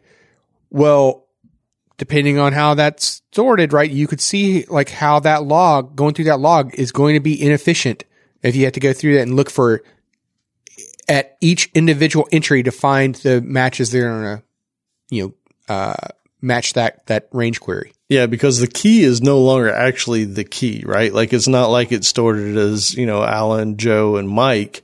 It's ABC 1, 2, 3, DEF 2, 4, 5, whatever, because it's hashing that key for the fast lookup. So yeah, these range queries are going to be super expensive because they're probably going to be scans through your hash table more than likely. Which is an interesting point. Like, when you see something doing like a table scan in something like SQL Server, or you see something doing an index scan, neither are good, but typically your index scan will probably still be faster than your table scan because you're scanning a smaller chunk of data to get to it a lot of times. So it's not efficient, but it's still more efficient than having to go through the entire data set in a lot of situations. Yeah, I mean, another way that you could think about that, this is definitely getting a little bit ahead, but to your point, the data file might contain every column. Mm-hmm. So if you had, 100, if it was a really wide table, you have 100 columns in it versus the index. Even in your composite key example, like in our phone book example, we gave 3 columns. Mm-hmm. So it's already a much smaller size-wise. It's already a much smaller, the width of this thing is already smaller. So you can already see like how it would be, the size would be greatly impacted because now you're only talking about an index. And then, there might be additional operations that could compact that even further that we haven't gotten to yet. Yep. So stay tuned. Yeah. This episode is sponsored by Clubhouse. Clubhouse is a fast and enjoyable project management platform that breaks down silos and brings teams together to ship value, not just features. So let's face it, slow, confusing UX is so last decade. Clubhouse is lightning fast, built for today's software teams with only the features and the best practices you need to succeed and nothing else. And here are a few highlights about Clubhouse. They've got flexible workflows, so you can easily customize workflow states for teams or projects of any size. We've got advanced filtering, so you can quickly filter by project or by team to see how everything is progressing. And you can do sprint planning, so you can set your weekly priorities with iterations and let Clubhouse run the schedule. And Clubhouse also integrates with the tools that you love. They tie into existing tools, services, and workflows. The things like you can get notifications or create a story in Slack, update the status of a story with a pull request, or preview designs from Figma links, or even build your own integration with their API and a lot of other things. And Clubhouse is an enjoyable collaboration tool. Easy drag and drop UI, dark mode, emoji reactions, and even more. When you're doing your best work and your team is clicking, life is good. Clubhouse has recently made all core features completely free for teams up to 10 users, and they're offering Coding Blocks listeners 2 additional free months on any paid plan with unlimited users and access to premium features. So give it a try. You can go to clubhouse.io/codingblocks. That's clubhouse.io/codingblocks to try it today. All right. So, as far as resources are like, of course, the book, Designing Data Intensive Applications, is fantastic. Make sure to leave that comment if you want a chance to win that. And, yeah. Now it's on to, Alan's favorite point of the show. Or not quite. How about this? Because, I had this question that was written into us, and it came to mind because, you mentioned, if you were going after, I think you said if you were to go after cloud certifications, I think is how you worded it, right? Oh, I got one of those. Yeah. So the question that we received was, are certifications worth it? So Joe. And so I was kind of curious, since you just recently got your certification, maybe you would have an opinion on such a question. Yeah, I do. So I recently got the GCP, the Google Cloud Platform ACE certification, which is their Associate Cloud Engineer, and that's the first certification I've ever went and gone after and gotten, and I've kind of avoided for years because I never really kind of saw the point. And I had a couple of bad experiences with tests that didn't really, I feel like, actually accurately judge like how well I knew a subject. Like I took like a Cold Fusion test once, and it was all about CF forms, and like nobody used those at the time. It was a terrible way of doing things, and I was really upset about the test, and I was angry. I was like, screw this. And but I've kind of changed my mind recently a little bit about some certifications because kind of two reasons. One is that when you study for a certification, particularly for something that you're kind of newer at, it really highlights the things that you may be overlooking. So if it's, something you've been doing for 10 years, and you're already doing that job, then studying for the certification isn't, really going to highlight areas that you're weak on unless you're particularly wanting to bone up on that language just to do it. But when you're first getting into something, it's really easy to not understand that you're missing big areas or that you have big kind of gaps or big misunderstandings in your knowledge. So it was a great way for me to learn GCP and have a goal that I was going after. So it was great for the knowledge aspect. Also, I think that some certifications are particularly valuable now. And particularly, I'm talking about cloud and specifically like Kubernetes type certifications. There's just a couple in there like Elastic, Kafka, I think that are really valuable now, but those are all ones where it's like, there's a lot of knowledge that you can be tested on that can be really important because there are all these like dark little kind of, corners that will trip you up and, bite you on the ankles and mess you up. And so I think by having those certifications, you kind of show that you've, at least done kind of a general lay of the land and that you aren't just kind of strongly focused on whatever your small kind of slice of working with that technology and like a day job does. It means that you've kind of kicked the dust off of, most aspects of those platforms. And so I think that, me and, some organizations are kind of coming around on valuing, those certifications higher. I think security is probably another great space where if you're working in security space, like those certifications are highly valuable. Same reasons. Alan? Yeah, I have similar feelings and probably even a little bit further. So one of the things that we talked about in this episode was the Kafka retention policy and things, aging out or being pushed on a different segmentation type stuff. The only reason I even know about most of that stuff is because I was actually working towards getting Kafka developer certified, right? And that's some of the stuff that you learn about as you're going through preparing for that. And that's not something I would have assumed the same thing. Hey, I said that the retention policy 7 days. 7 days, that data's gone, right? That's not the case, right? So it's like he said, filling in those gaps is important. I will also say this isn't as important to me. And by no means do I want people to get hung up on going and getting certifications over getting experience on things. I think that certifications help lend credibility to your knowledge and your experience and your ability to work on things. However, there's going to be people that are like, oh, they say go get certifications. I'm just going to focus on certifications. And unfortunately, you can go take tests on things all day long and not actually understand how they work, right?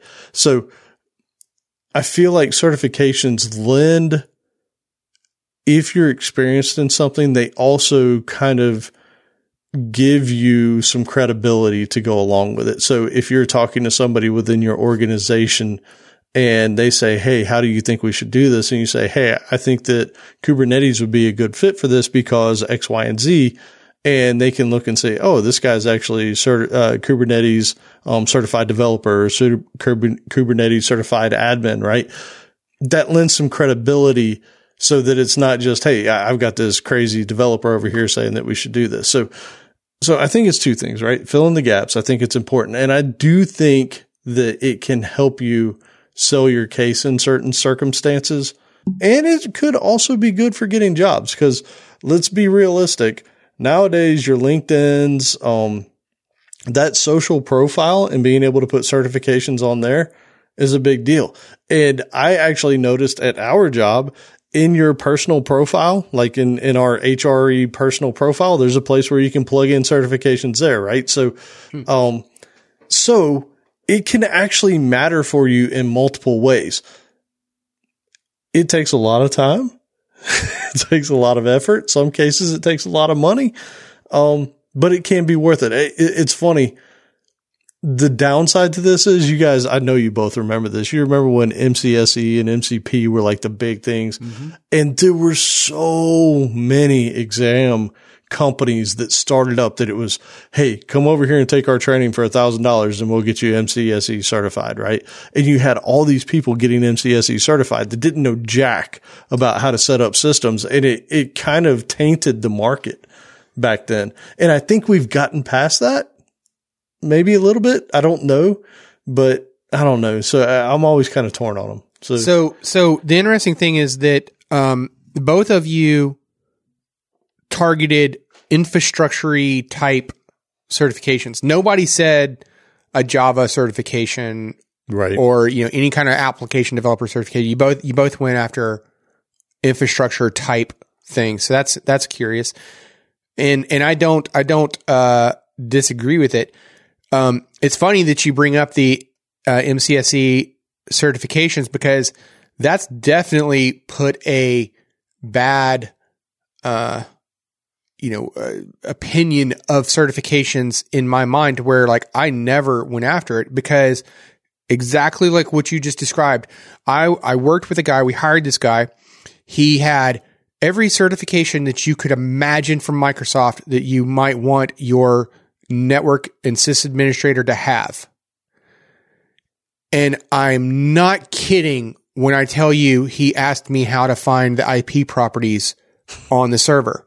And I'm like, really, man? Because I don't have any of the certifications that you have. You have every one that Microsoft offers. Mm-hmm.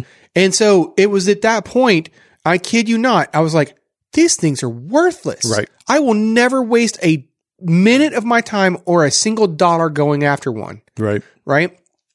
Now that said, things have changed. Yeah. I will give you that. It's been a minute. And so I will give you that I probably have a very tainted old view of it and perspective, and I should change that. Cause it does look impressive when you can look at somebody's, LinkedIn profile and you see those kind of things, right? But I think that what I would say is, like whether to go after them or not is like, I would definitely put the emphasis on the experience, like what you said, Alan. Like that cannot be understated enough. And if after going through that process of gaining that experience and whatever the thing is of choice that's of interest to you, if you're at a point where you can get the certification for it, by all means, man, totally. Go for it. Yeah. Go ahead. Like, why not at that point? But I wouldn't start at it from the inverse. I wouldn't start with like, oh, I should probably go get the certification in this technology that I know nothing about. So I'm going to study for the certification exam without trying to gain the experience. Right. Because you can do that and you can get the certification. But when it comes time to, show off that knowledge, you're going to come flat. Yeah. Right. It's true. And I mean, I'll give a good example. So I have been working towards the Kubernetes, developer. I think it's CKAD. Maybe I think that's right. At any rate, there's a Udemy course that is, get your CKAD, Kubernetes certification. This course will teach you how to do it, but it's a great, I'm not using it to go get the certification. It is a fantastic course to show you all the things that Kubernetes can do. Mm-hmm. Right. So yes, it's a good study guide, but more or less it's almost like what this podcast is for me. What I think this podcast should be to most people is, how do you improve your knowledge set without having to know everything? Because it's really hard to do, right? So there's no way I'm going to read through every single doc on the Kubernetes.io website and go through everything. But if I can go through this course and this guy's like, hey, this is a config map and this is what it's used for. This is a security vault and this is what it's used for. It's like, oh, okay, cool, right? Now, when I go do something, I'm not going to do it harebrained, because I'm going to have an idea that, you know what? I heard about this. I need to go look at it. So to me, it's like an accompaniment, right? Like it helps push you forward. It helps build your knowledge. But if you feel like you're close to it, do it, right? Hey, look, I'm not going to lie. If you go get your cloud certification in AWS, if you become a cloud certified architect in AWS, probably going to have a decent paycheck. If you get your cloud certification in Azure as an architect, you're probably going to have a good paycheck, right? Like, so these things can help you, but they should be part of your experience as you go, not the only thing. Because if you get in there with a cloud architect certification and you can't answer simple questions, yeah, you're messing it up for yourself for a long time. And you're also messing it up for everybody else that comes after you. Yeah. And that's where it's so tough. So like to the question about like which ones, I don't have any specific recommendations. I would just say like if it's already something that you are in and you feel like you've mastered it, then, and there's a certification available for it, go for it. By the way, I am Cold Fusion certified.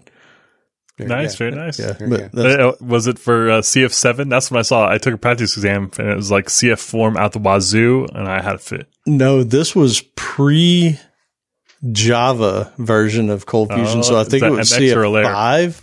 I think it was CF5. It was a layer certification back at the time. I had the bag, the green bag with the certification.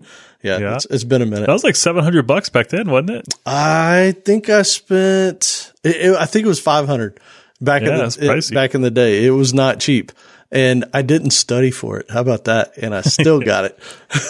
That's awesome. I'm embarrassed to say what my last certification was in. So let's just move on. CPR. No, that was a good one though. I mean, I did get that one at one point, but yeah. Hey, real quick, before we move on, and I don't want to belabor this too long though. Why didn't we mention languages? Yeah, I mean, it's a good question. Why didn't you? I don't know why you didn't. To me, I think it's because like I mean, technically mine covered. I think at least I intended for my answer to cover it. Like if that's what you feel like you're good in, go for it. See, and I think I'm pretty good at languages, but I just don't, I don't know. Maybe it's that I want to fill in my knowledge gaps elsewhere. I think that for some of them, you just don't hear a lot about it. Like Java, maybe, Microsoft Technologies, maybe a JavaScript one. I don't know. So I'll tell you the reason is like, if I see, a JavaScript certification from like Udemy or Pluralsight or, Coursera or something, like it makes me think that you spent a weekend with the course and took the test and did it. And while that's good, it shows me that you care and you're driven, whatever. It doesn't tell me that you can program, that you can get the job done and you can, hear a use case and then go off and make it happen. But when I hear that someone has like John Calloway from a 6-figure developer, just got the Azure DevOps certification, and I know he does a lot of work with it. And so when I hear that he's got the certification, it tells me that he went and he looked and zeroed in on the area and made sure that he covered all his bases.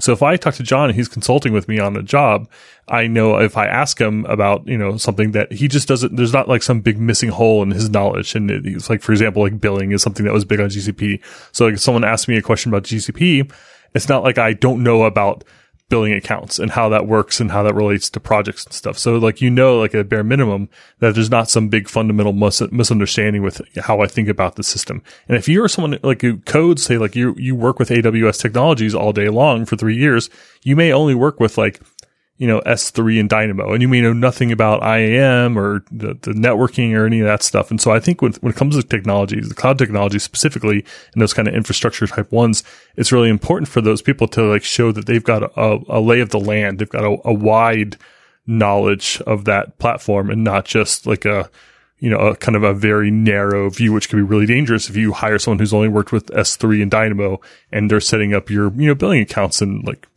maybe they don't know how to use the pricing calculator or don't even know that the pricing calculator exists or something like that. Well, that's where they need Flow for the pricing gun. You know what? I think his answer, though, made me realize why I don't think I've ever focused on languages is because what you just said is you're thinking about use cases and outcomes when you're thinking about infrastructure, things in the cloud, that kind of stuff. Just because you passed a developer certification doesn't mean you know how to program. Right. It just means you know the pieces of language, you know the libraries, you know where to go find things. Well, I mean, for me, where I was thinking that though was that like for some, it's easy to like say who the owner of that thing might be to even give the certification out. So for Java, it's easy for like, back in the day, Sun and now Oracle to be like, hey, I'm Oracle Java certified or whatever. Right. But if there's no quote owner to it, like a JavaScript, then it's kind of like, you went after a Udemy one and it's like, okay, I mean, yeah. Yeah. You got the if concept. It's your first job, if you're like coming out of high school or college or something and then you spend a weekend and got a React certification, I'm much more impressed by that than the person who just got out of college and didn't do that. Totally. And we're not trying to downplay people that have gone and gotten their J2EE certifications or anything like that, right? Like it's not a small amount of work. It's just why I haven't chosen to do it. Yeah. So fair then. If you're brand new to it, to the industry, then, you know, the certifications might be better. But if you've been in the industry for, you know, decades and you're like, hey, I just got a JavaScript certification from Udemy, then... Well, I'm not talking... I don't know. Like when I said the Kubernetes thing, it was actually a course on how to get certified CNCF Kubernetes. Well, yeah, but that's an infrastructure one. Though. Right. That was talking about not the language. one, right. Yeah. Right. Like getting a certificate for completing a course on Pluralsight or Udemy is probably not what you're aiming for. Yeah. So, all right. Well, cool. I think we already said that we were going to have the resources in this episode. You know, obviously we're going to have a link to this book, Designing Data Intensive Applications. But with that, let's get into Alan's favorite portion of the show. It's time for a joke. Oh, I got him again. Oh, one last one. Promise, last one. So Arlene shared this one with me, and I thought this was pretty good because, you know, we got springtime coming up, and you're going to want to like get out there and whatnot, get active. So this was she sent me a screenshot of a tweet from Dad Jokes. And said, I made a playlist for hiking. It has music from Peanuts, the Cranberries, and Eminem. I call it my trail mix. That's pretty good. I like it. And with that, we head into Alan's favorite portion of the show. It's the tip of the week. Yeah, baby. All right. So seeing as I was missing last episode and got impersonated, or actually the episode before last where there wasn't an impersonation there. That was That was wrong. No. All right. So the first one, I was chatting on Slack, which if you're not a member of our Slack, you should be because it's full of awesome. I was chatting with Stephen Leadbeater and we were talking about security stuff and certificates and just all kinds of randomness. At any rate, he drops this link out there nonchalantly called keycloak.org, and it's amazing. We've talked about if you go to create a side project or any project, you typically need authentication and all that kind of stuff, and it can be a pain in the butt, right? Like you want somebody to be able to log in with their Facebook account or Google or whatever. There's this little thing called Keycloak that allows you to sort of painlessly do this. And from what I understand, it can run in a container and it can federate your authentication and all kinds of things. So check that out. It might make your life a lot easier if you're considering creating some sort of membership type thing or anything that needs some sort of authentication. All right. This one is not developer centric, but for anybody that travels at all, man. So this came from Jamie from the .NET Core show. So while I was over in London for the NDC conference, trying to get around, in a place where public transportation is the thing and you haven't been there before can be a little overwhelming. They got 50 different lines of railway systems or whatever. And if you're trying to get from point A to point B, it can be really overwhelming. There is an app on iOS and Android, I believe, called Citymapper. You can go to citymapper.com. It is amazing.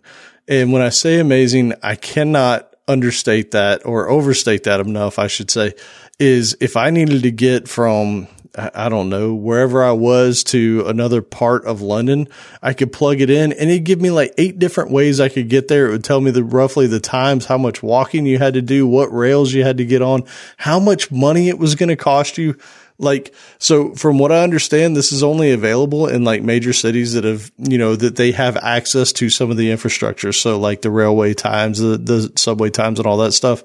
Amazing, like killer application. It saved me many, many times. And then, boy, when you say it's limited though, you're not kidding, man. I mean, you're talking about like how many cities are on? 41. Okay. It's big cities, right? But big. Mostly cities with public transportation. And one of the key things there is they even had Uber, right? So if you wanted to skip all the public transportation, it would give you prices roughly for what it would cost you to Uber from point A to point B. So that was really killer. I see a smirk on Joe's face. I don't know what that is. I heard somebody's notifications. But I can't call them out on it because that also meant that I was chatting while we were podcasting. That's awesome.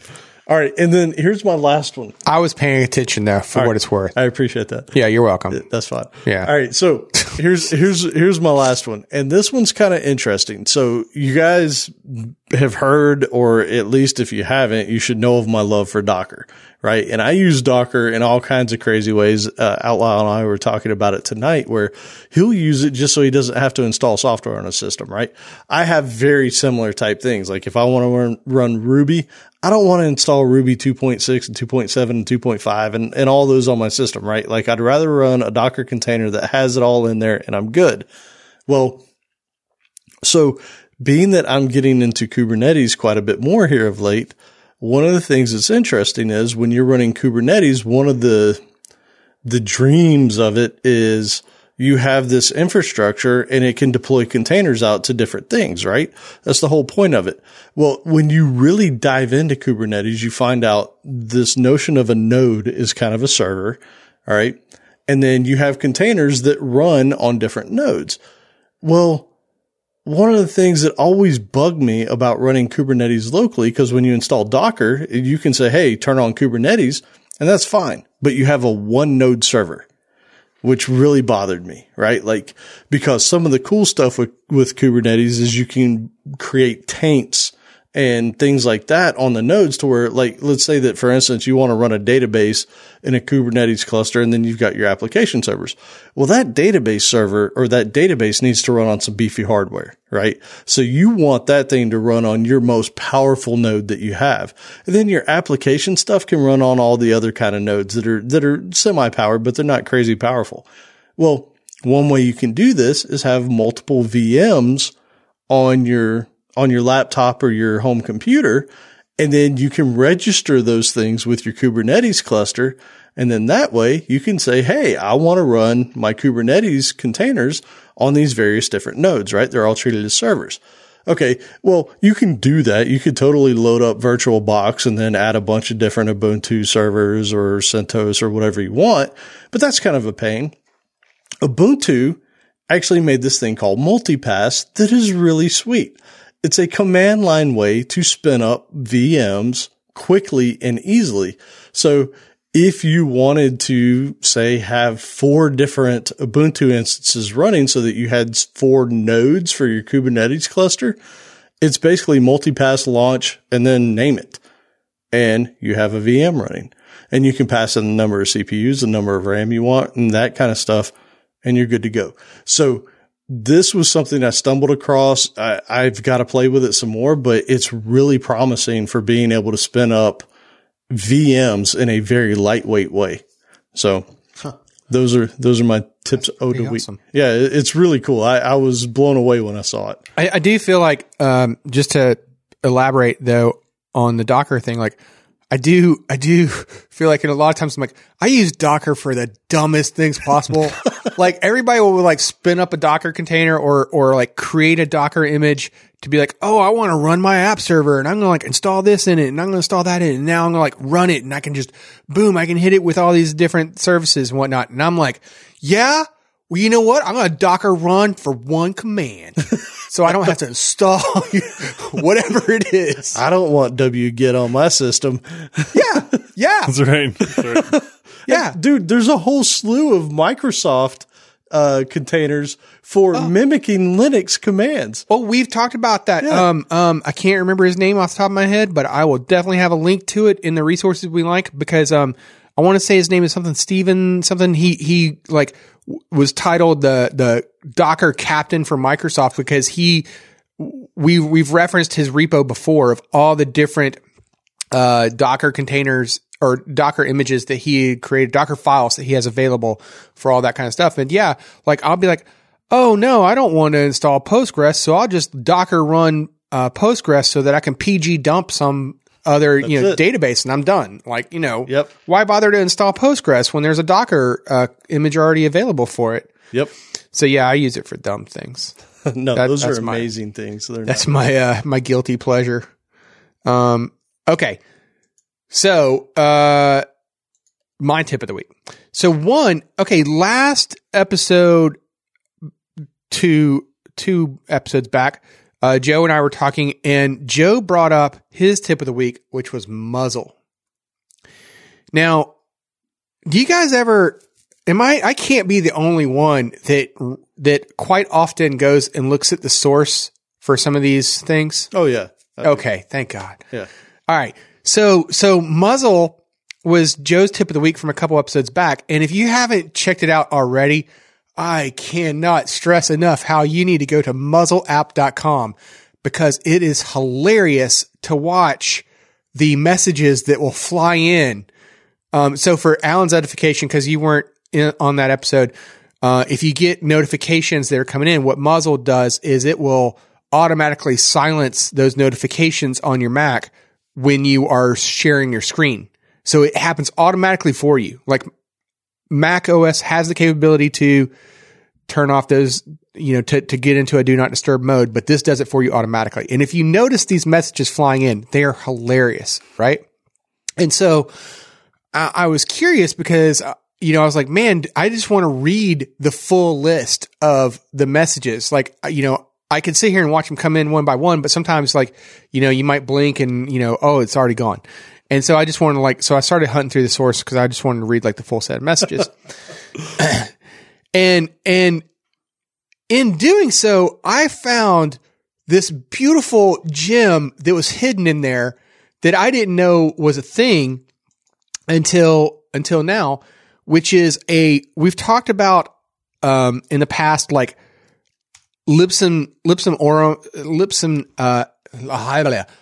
ipsum for picture generators as well as text generators, right? Well, there's a randomuser.me site, which is a random user generator. And what it'll do is it'll just return back hey, here's the name and here's the, if it's male or female, here's a photo for it. So if you wanted to create something random like what Muzzle has on their app for showing hey, you got this notification from Sergio and you want a photo to go along with it, randomuser.me will give you just, you hit it, the API, and boom, you'll get back a random call. So for example, if you were to go to muzzleapp.com and you were to open up your dev tools and you watch your network tab, you will see a bunch of calls coming to, randomuser.me, and you'll see what I'm talking about with the, what that payload looks like. And it's just so awesome. You're like, oh man, I never knew that was a thing. So if you ever have if you need random users for your system, randomuser.me. That's cool. All right. So that's my first tip. Then my second one is, I forget now, maybe it was a couple episodes back. No, I think Alan was here for that episode where I had talked about, dang, who was it? Was it Russ that told us about it? The Git playing cards. Yes. You remember that? I remember that. Okay. So, I found this other one that, I gotta have this in my life now. It's a Git cheat sheet coffee mug. And, here it is right there for you. But they have these for everything. So you can go to remembertheapi.com and you can find all your favorite things there.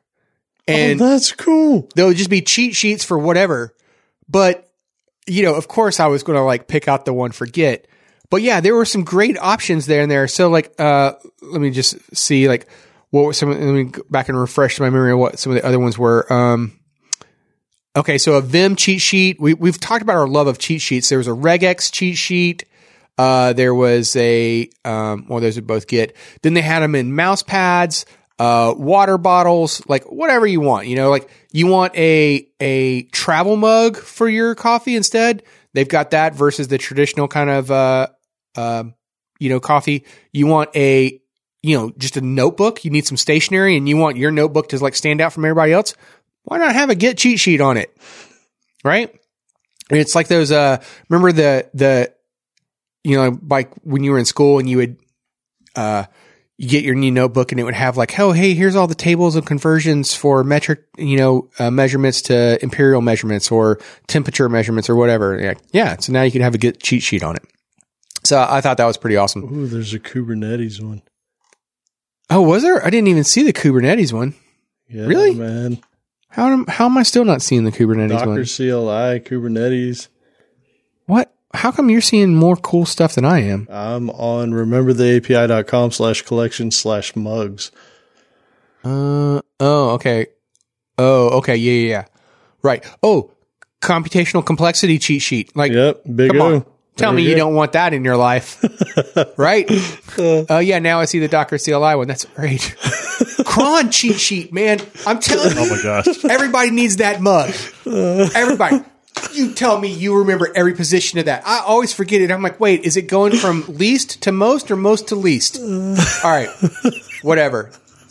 Inside my I dumb want to head. do like a cheat sheet mug delivery service. Like every month you get a different cheat sheet for some sort of tech tool. Oh, yeah. It's amazing. Man. They need to do that. That would be a great Christmas gift for everybody. And okay, so the last one that I have here is that Alan actually told me about this one.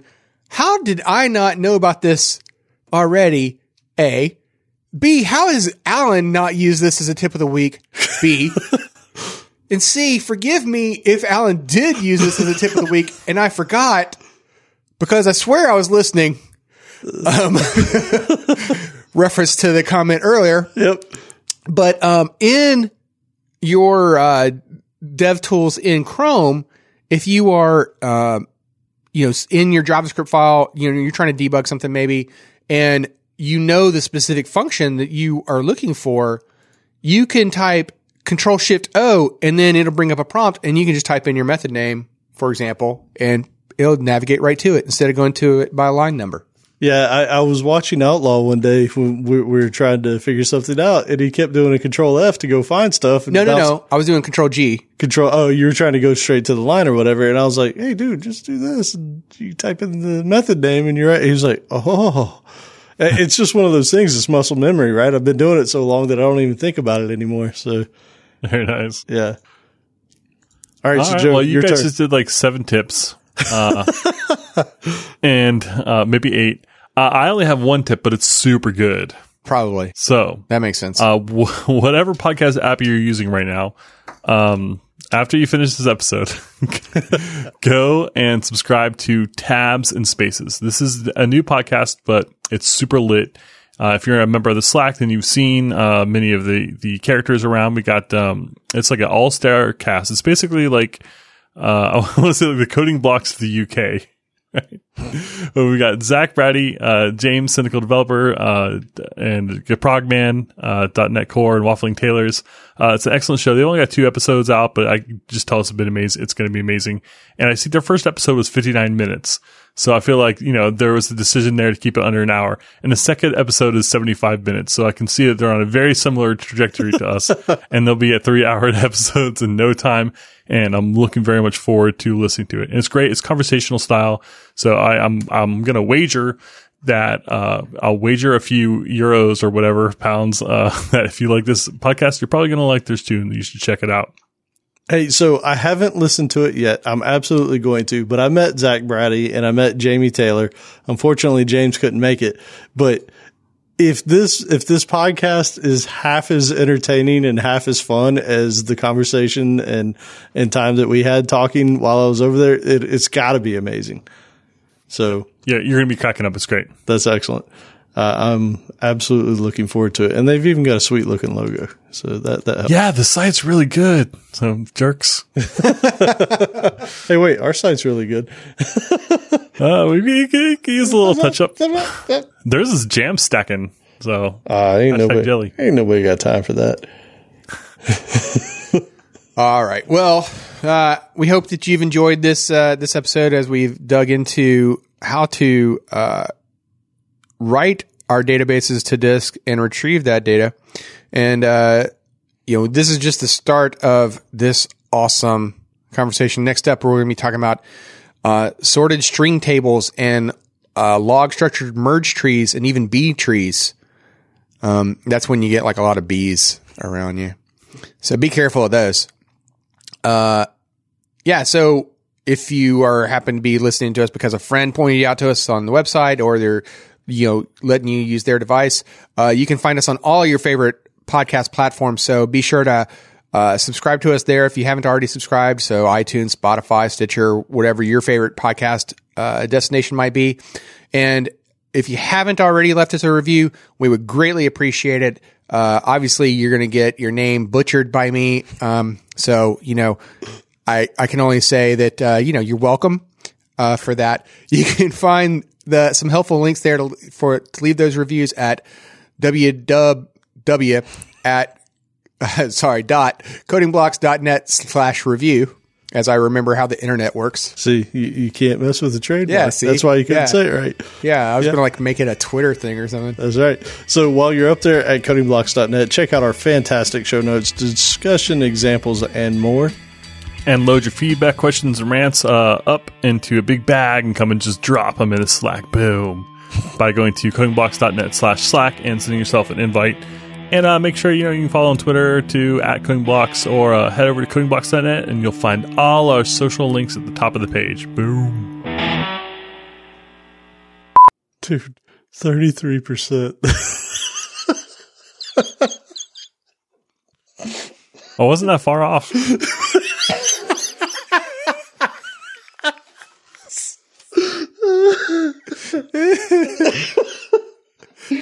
Hey, you can lose and still be a winner. Dude. Oh, man, that's amazing. Bernie taught me that.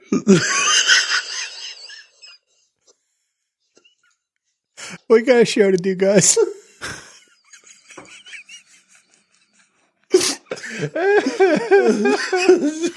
There's two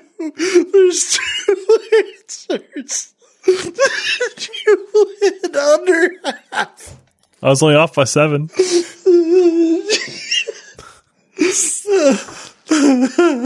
But it was the majority. Oh, man. That's so funny. All right. I think I'm good.